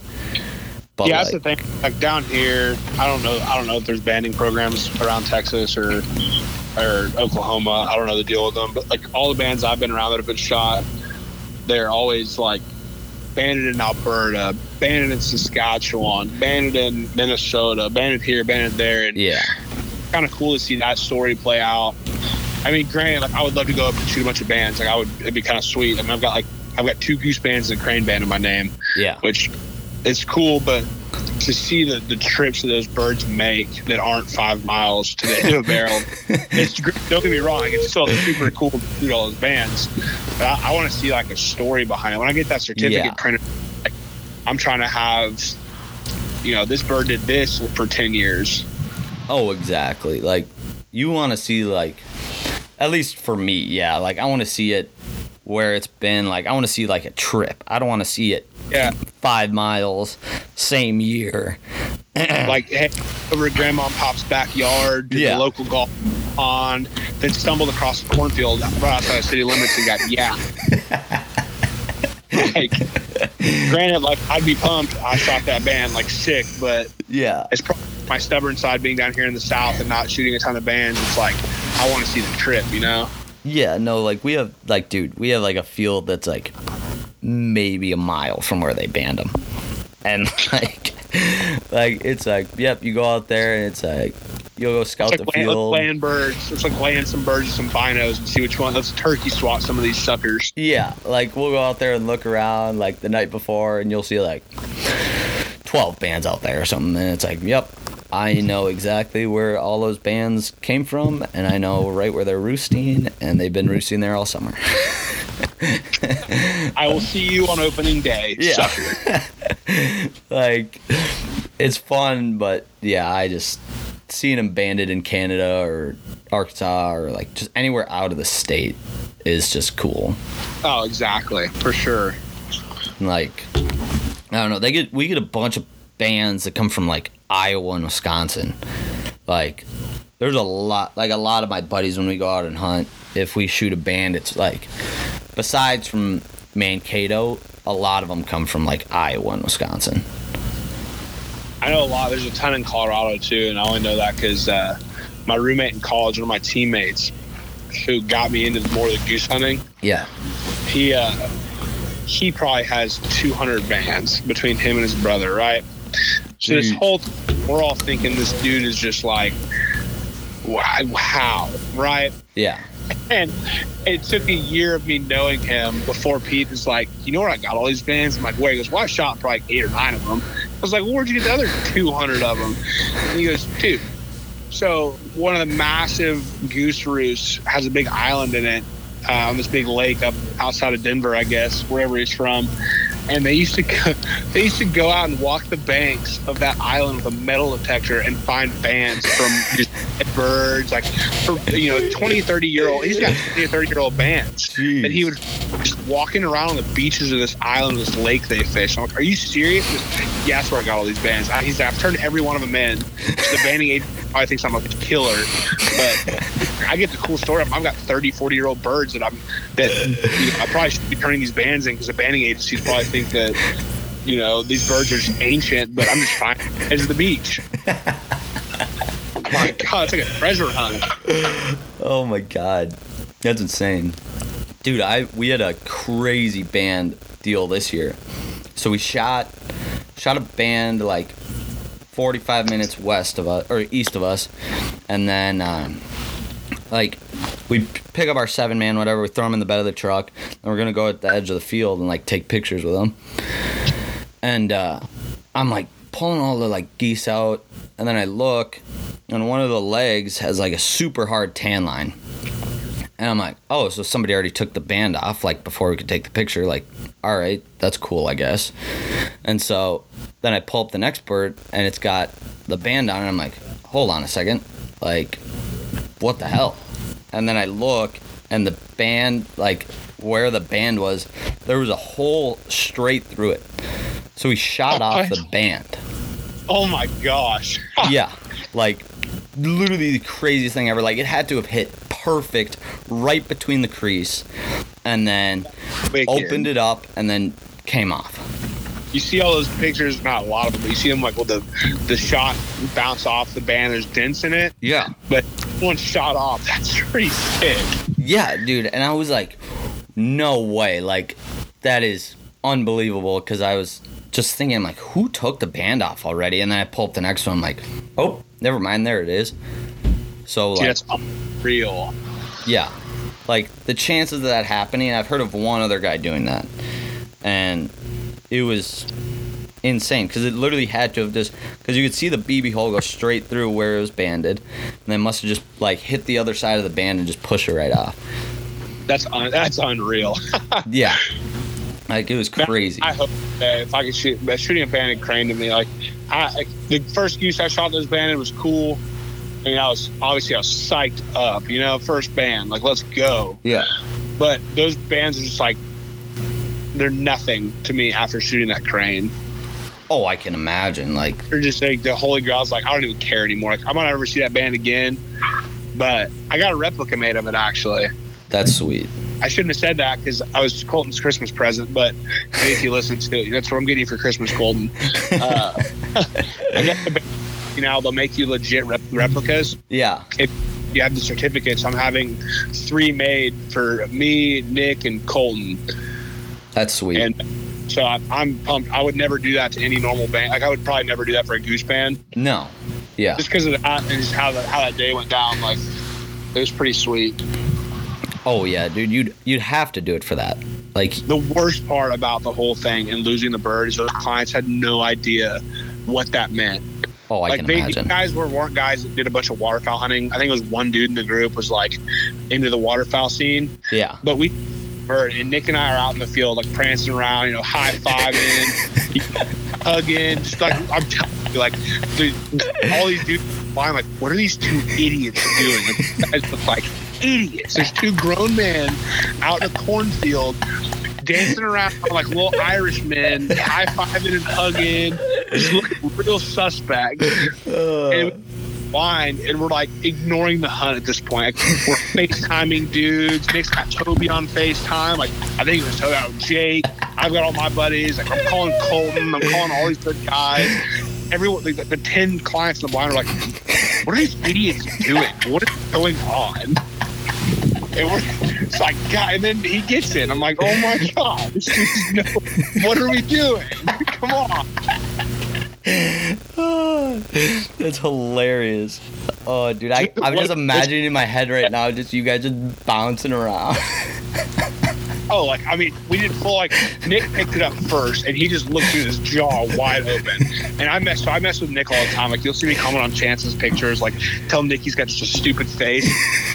So I look at Nick. I remember going, Nick, you're such a stupid face. Like, we just shot our 6th bird of the day. Congrats. It's 10 o'clock in the morning. And point, I look at it, and we do this just we've like 10 layers of our gear on. We do this massive chest bump, the most painful icicle high five ever.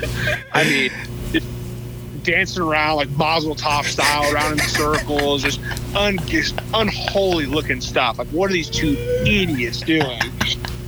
And the whole time, guys in the blind are like, what's going on? We start our 6th bird. We're 24 shy of a limit at 10 o'clock in the morning. We're freezing cold. There's a dust storm going on. None of our guns are silent. And these kids are out here crying tears of joy. All that, and we don't have the band. Yeah, dude, Jesus. That's intense. That would be a little bit intense. Oh man, we had that was my favorite week last year. I think we all stayed at the lodge together all week. We had Bart, Southern Eats. Yeah, one of our boys. He was out cooking for us. I mean, that's what you call like a perfect week of hunting. A perfect week of shitty hunting was that week. I mean, I thought that was my worst week of the year. I think we shot like 30 birds in that group all in 4 days of hunting. But it was just the most fun week of ever. Oh, dude, that's awesome.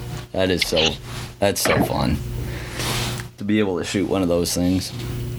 Like, it was cool, and hopefully we do it again one day. But I'm not gonna hold my breath. Yeah. Oh, exactly.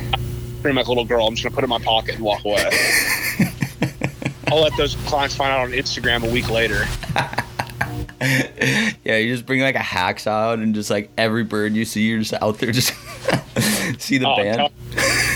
You just like break the leg real quick. Man, y'all guys shot that bird's leg off. Yep. That's exactly what happened. Yeah, that'd be something else, dude. That would be something else.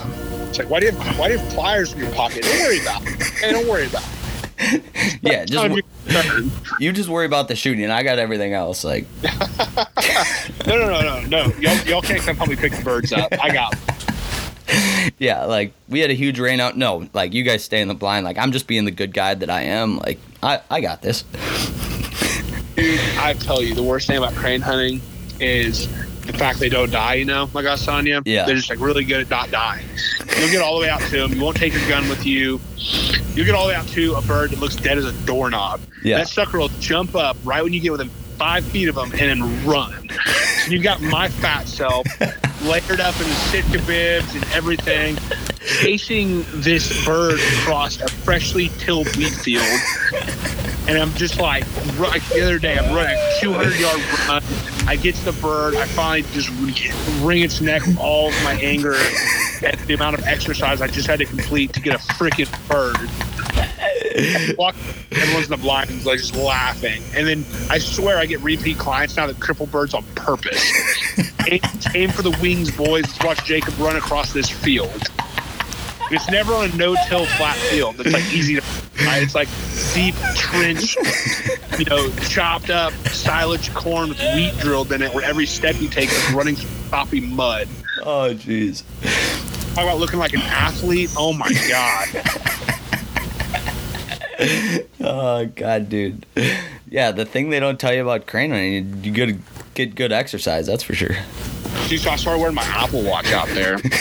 Like trying to be #fit AF, right?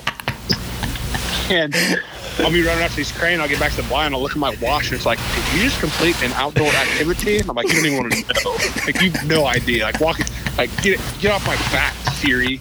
I don't need under your lip right now.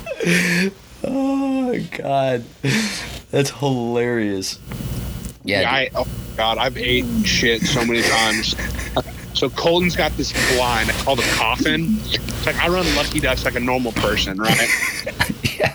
Like he has normal A-frame. So Colton's got this blind, this big panel blind that he welded or bought from someone that welded it up. It weighs about 1 billion pounds. It's like 40 feet long, and it looks like a coffin. Yeah. And he's got these crossbars in it. And the first hunt of the season last year, my first ever hunt with Red Eye, the first bird of the year shot. I get out of this blind, and I mean, I'm pumped. We just decked a bunch of birds. I get up, and I go to run out the side door, right? Yeah. And I catch a piece of rebar right across the forehead and clothesline the shit out of myself. So I get up, and I'm razzed, right? I'm like, oh my God, I look like an idiot. So I get up, and this bird gets up. It's not even dead yet. And I start taking off running through this cornfield. And I make it 5 feet out of the blind before I trip on a corn stalk and put my face deep down in this dirt. Like I'm eating mud. And I just turned around at that point. I was like, I'm not going to get any of these birds. I hate all of you. I quit. I'm going back to Oklahoma. Oh, not my God. Shit. That's hilarious. I'm telling you, I look great running through a cornfield, man. It's like athlete. That's amazing. That's what I think of every time I'm doing that. Dude, just one word, athlete. That's all you need to say. Yeah. Hey, just you gotta break it down. You know how it is. Like, do you guys see me at full sprint going through this cornfield? Because yeah, same. The worst is when you're like, I'm gonna be smart and take my gun with me, and I get out there and shoot this bird, and I look down and my chamber's wide open because I didn't reload it. Then here I go running across the field with a gun in my hand, doing the same shit I could have avoided if I had a shotgun shell. Oh God, that's awesome. Yeah, dude, my buddy so when we hunted cranes in Bemidji, he's like, yeah, dude, I really started getting into the axe handle thing. So like, really, if you're gonna shoot them, make sure you wing them. And I'm like, okay. I'll be like, screw you. He's like, do not go for the kill. Like, I don't want to say it more than once. Like, do not go for it. I'm like, all right, dude, like, whatever. So, like, we shot, like, 3 cranes or whatever. All of them are still super alive. And you just see them ripping around the field. Just clubbing left and right with this axe handle he bought, like, the night before at Walmart. Oh, my God. And he's got, like, he named it the Crane Dealio. And so now they like mark it every time how many cranes he's killed with it. And it's funny, like, and he is just huffing and puffing like the entire way, just chasing after these birds. And it was probably one of the funniest things I've ever seen in my life. Like, please tell me about that idea from Inglourious Bastards. The bear Jew marks the bat down every time. Like, let's go. I'm coming for you. Let me chisel the next 12 in. Tell your boy I'm stealing that idea this week. The idea is gone. It's in Texas now. Dude, I will make sure to let him know, because yeah, he is all about it. Like, one of the times he's like, yeah, he like shot some cranes that morning, but like forgot to like bring it or something. And so like after the hunt, he grabs a goose and just starts spraying a bunch of blood. And he's like, yeah, well, thank God I brought this thing out to the field or something like that. He's like, good thing I didn't kill anything with it, but you know, the blood does look pretty sick on the bat. Oh my gosh. I've got to do it now. I've got to roll that, because that is hilarious. Oh, it's like nothing else. And it's just like him just chugging along through the field, just going ape wild on these cranes. God. Oh my God. You just love to see it. Oh, you absolutely love to see it. Like, there's no other way I'd want to kill cranes up in Bemidji. Like, but yeah, it gets pretty intense. It's like something else. Like, they'll be like, dude, we shot, like, the cranes that we did shoot, they all just like landed probably like maybe 75 yards out, and then you'd see him run another 200, and then he'd finally get it, and then he'd run after the next one, finally get it after another 200. I'm like, boy, what are you doing? Yeah, like, I signed up for CrossFit today. He's like, yeah, like, I just love it, man. The adrenaline, it gets me every time. And like, I had a video of one, and it's like, you see this crane just biting at the bat. I'll send it to you, and it's like, he just like goes up to it, he starts like poking it a little bit, and then just starts biting at him, and like, then he's, all right, done, and just smokes it. And he's like, crane dealio. Hashtag. Like, it's unbelievable. Mike, the guy, so Mike doesn't do any crane. He had a guy do crane hunts first. He does like the duck and the prairie dog stuff. Yeah. But he's just a character. So I bring Mike on my hunts because I tell all my clients that he's the butt end of all jokes, and he knows it. I love it. Mike's the funniest dude ever, right? So these clients only wanted Mike to come on his hunt to watch him chase a bird with a bat. Because Mike will come out of the blind and he'll make it like 5 yards, and he'll come back and goes, man, I was cooking, wasn't I? I was running. He's bigger than me. And I was like, Mike, you were cooking for the first 10 feet. This dude, I got a video of it. I'll send it to you. He's chasing this bird, and it's bobbing and weaving. So you see going one way, and then it's zigzagging, right? Yeah. And Mike's Louisville Slugger, and you see him tuck this thing, the complete, like, holds onto it too long and throws it 40 feet behind the crane. And he's just he's this face of pure defeat when he misses that bird. It's like, done. Oh yeah, dude. We had one of my buddies, like 2 years ago, 3 years ago, or whatever it was, and like we shot all of our geese, and then there was like one left in the field, and so it's like, I don't know, like 100 yards out or whatever, and it's like a tilled cornfield, and it's like frozen over or whatever, so like the dirt is super hard, like super hard to run through, like whatever, and you just see him ripping around the field, like just cooking. Every time he'd go try to jump on it, miss, jump on it again, miss, and then the third time finally jumps on it. He comes walking back like huffing and puffing. He's like, dude, I broke like 3 ribs. And we just start dying laughing. He's like, I can't even breathe right now. Goes to the hospital. He broke like 3 or 4 ribs trying to jump on this thing. Oh my God. And oh my God, it was the funniest thing ever. He's like, yeah, definitely should have brought an extra shell with. Like, this is terrible.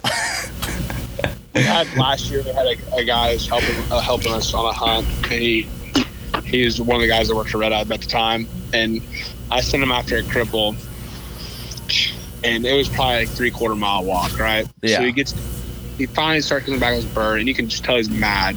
So he gets close enough. He's got the bird, but he's also got his shotgun in about 4 different pieces. He got out there and swung it by the barrel, and after he hit the bird, his whole shotgun just fell into pieces. Now, someone's like, I hit my bird with my shotgun. I'm like, I wouldn't do that because that's a good way to ruin a gun. Jesus. Talk about the luck. Dude, that would be brutal. That would be absolutely terrible. Oh my God. Yeah, that's something else for sure. Them birds, they're just a pain. Oh yeah, like they are just mean and they are about it. Like Fun yeah. as hell though. Oh yeah, like when I did it, I mean we only shot a few. So we were mainly chasing geese and then like they'd come in. But like next year, they have some like pretty decent sized crane feeds up there, so we're gonna actually like try to get some dive bombs and just go rip some cranes for a few days. What's cool about the cranes, like you only need, I mean, I've run everything from 6 decoys to 10 dozen. Yeah.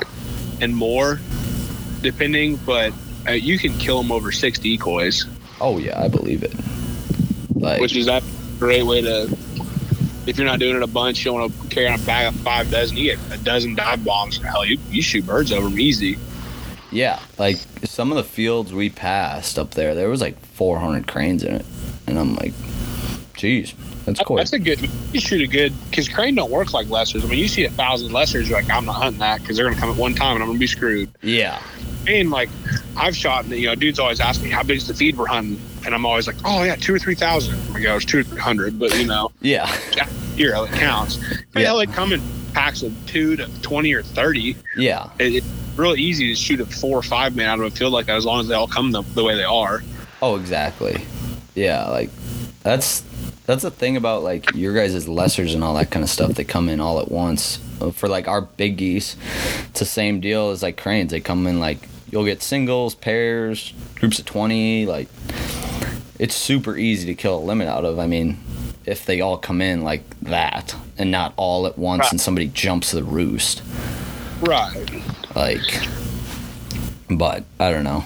It's like it'd be fun to just go do like a crane shoot. Like that's what we're gonna do for a couple of days, and should be a good time.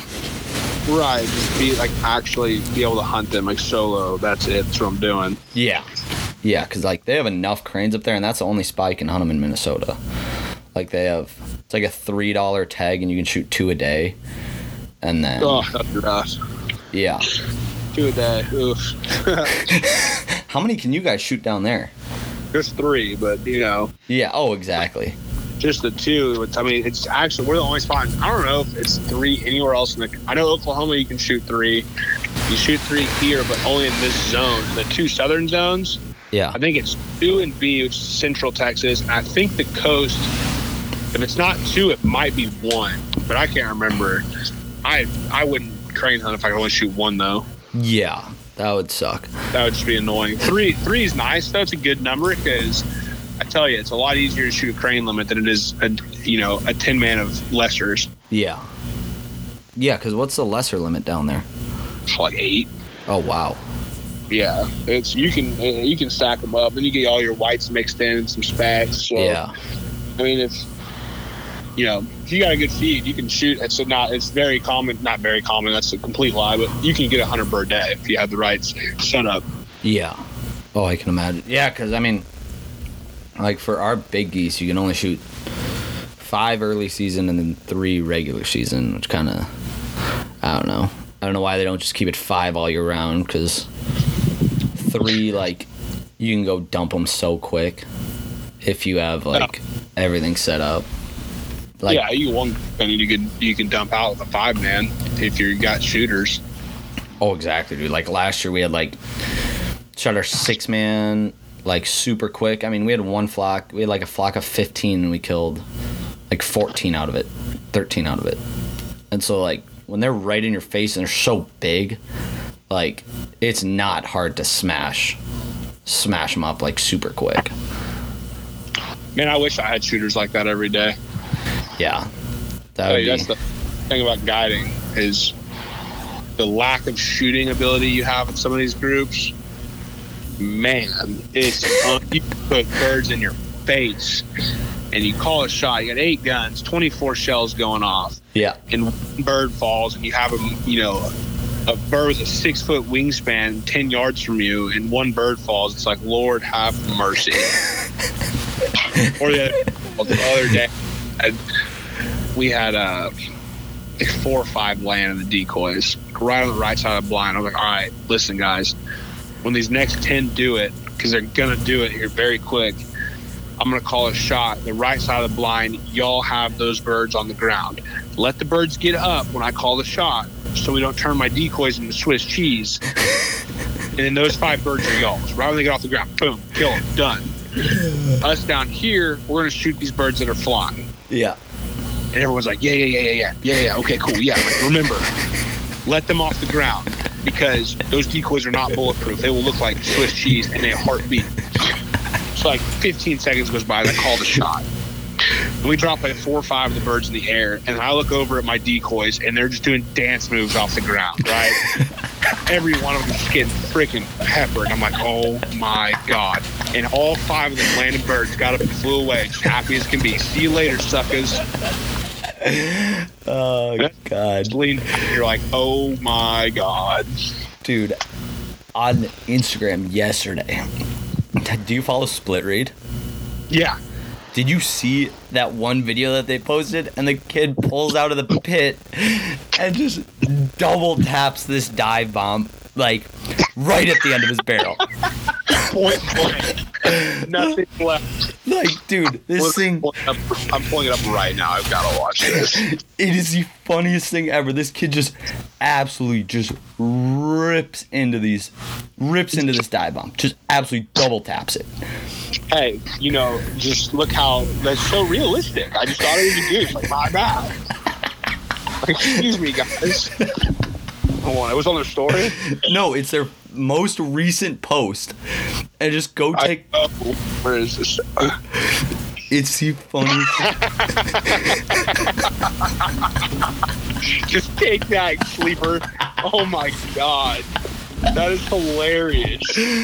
Dude, it's the funniest video I think I've ever seen. Just absolutely double taps this thing like nothing else. Not once, but twice. Just gator. See ya. It was awesome. I couldn't stop laughing for like, oh my God. I was crying laughing yesterday when I saw that. Talk. Hey guys, I'd love to land a couple birds and shoot the birds behind them. Like, let them up, then we'll shoot.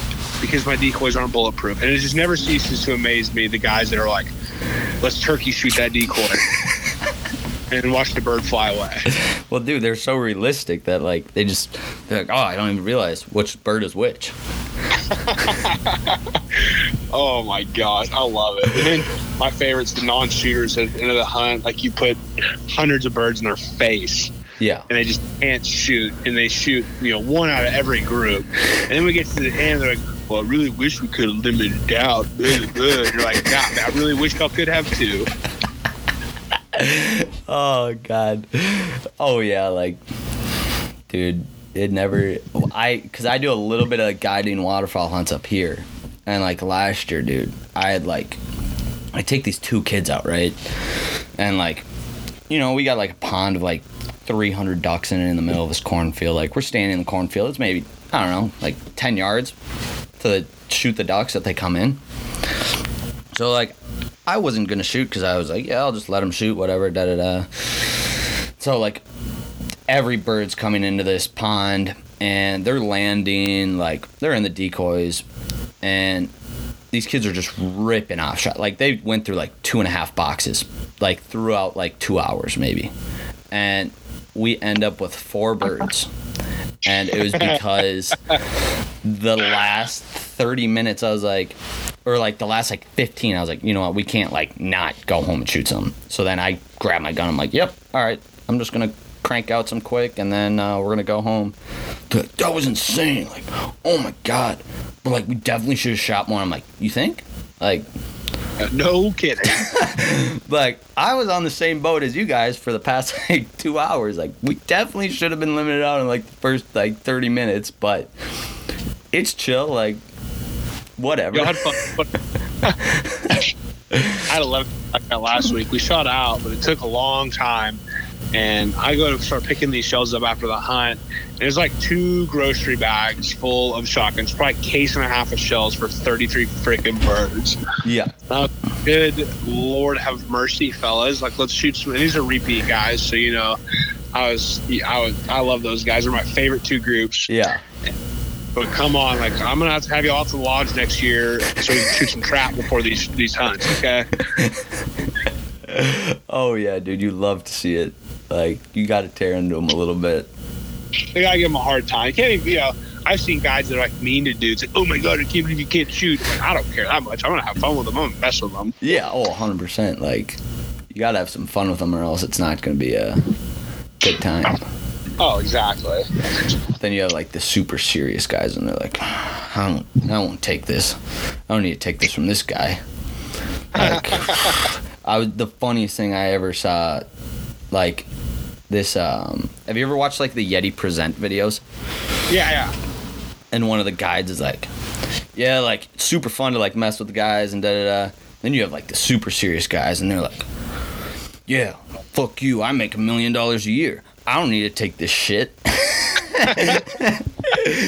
And I'm like, that is such an awesome quote. Oh, that's so perfect. Like, I was just dying laughing. I'm like, yeah, I definitely seen that. Like, I don't need to take this shit. Like, fuck you. Like, I love the guy. I have a guide buddy who works for a different outfitter in Lubbock. He's a good buddy of mine. And I guess he got a complaint from one of his groups last year on a goose hunt. Yeah. Because he was mean to somebody. And I guess the guy who owns is like, so what do you do? And he goes, like, finally the guide was like, well, here's what happened. They can't shoot. And I yelled at him for not saying, I mean. And he goes, so then this next group comes in. And I'm working a group of like, 500, 600, 700 lessers. Yeah. And then here comes this lonely solo fly right over our heads, and this idiot shoots at the solo, blows the group behind him, and misses. And he said, so I let him have it. I just yelled at him, and I cussed him out. And he didn't like that too much. Oh, God. Oh, yeah. Like, that's terrible. That is not ideal. Yeah, I would have done the same thing. Most guys would have. Oh, yeah, dude, you have to, because it's like, dude, like, you got other people in the blind. Like, you can't be just messing it up for everybody. Oh, exactly. Like, all your buddies, and all his buddies, like, I just hated him after that. It's like video, oh, man, what was it? A few months ago, it was all over the place. I saw it on the Big Honkers Facebook page. They posted a video, guy spring snow goose hunting, and there is a wad of probably like 10,000 snow geese. Like, just the wad's straight from heaven itself, right? Yeah. And this dude pulls out and shoots at a single and blows the whole wad. And apparently his buddies made him go sit in the truck. They're like, fuck you. Go to the truck. We don't want you out here. Goodbye. Oh, yeah, I'd be so mad. I would smoke my buddy across the head. Oh, yeah. Like, I would grab the Crane Dealio and let him have it. There's a new notch to the bat, buddy. Oh, yeah, dude. Yeah, that's terrible. Yeah, dude, we're running on some time, so I think we covered a bunch of stuff today. That was awesome. Dude, that was fun. That was a great time, man. There was a lot of laughs. That's for sure. Oh, yeah. And, like, oh, my God. Is there anything you wish we would have talked about before we end things? I don't think so. I mean, it's like quick recap. You got pickle beer, olive beer, shitty clients, good clients. We covered just about COVID-19. Deadly at the first 5 foot of the restaurant, but not the rest. Yeah. Like, don't bring your AK shotgun out to the blind. Like, something you probably don't want to do, but, like, if you're going to do it, like, make sure you're pass shooting. We'll catch out some beef tartare one of these days. We'll do another episode on that one. Oh, yeah, dude. Like, just have a full time, just have, like, the entire thing on, like, a live and just us just eating beef tartare. He's like, look at that club. They do the bourbon review. We'll start doing odd foods and beer review. There's different types of vegetables in our beer, and like, oh yeah. Today we got pickled quail eggs in the bottom of a Miller Lite. Oh, I love it. But yeah, man. All right, brother. I appreciate it. Thank you. You're gonna have to come on again because this was a lot of fun. Dude, we'll make it happen. Hey, shoot me your address. I'm gonna get you a hat and a hoodie. Yeah, dude, that'd be awesome.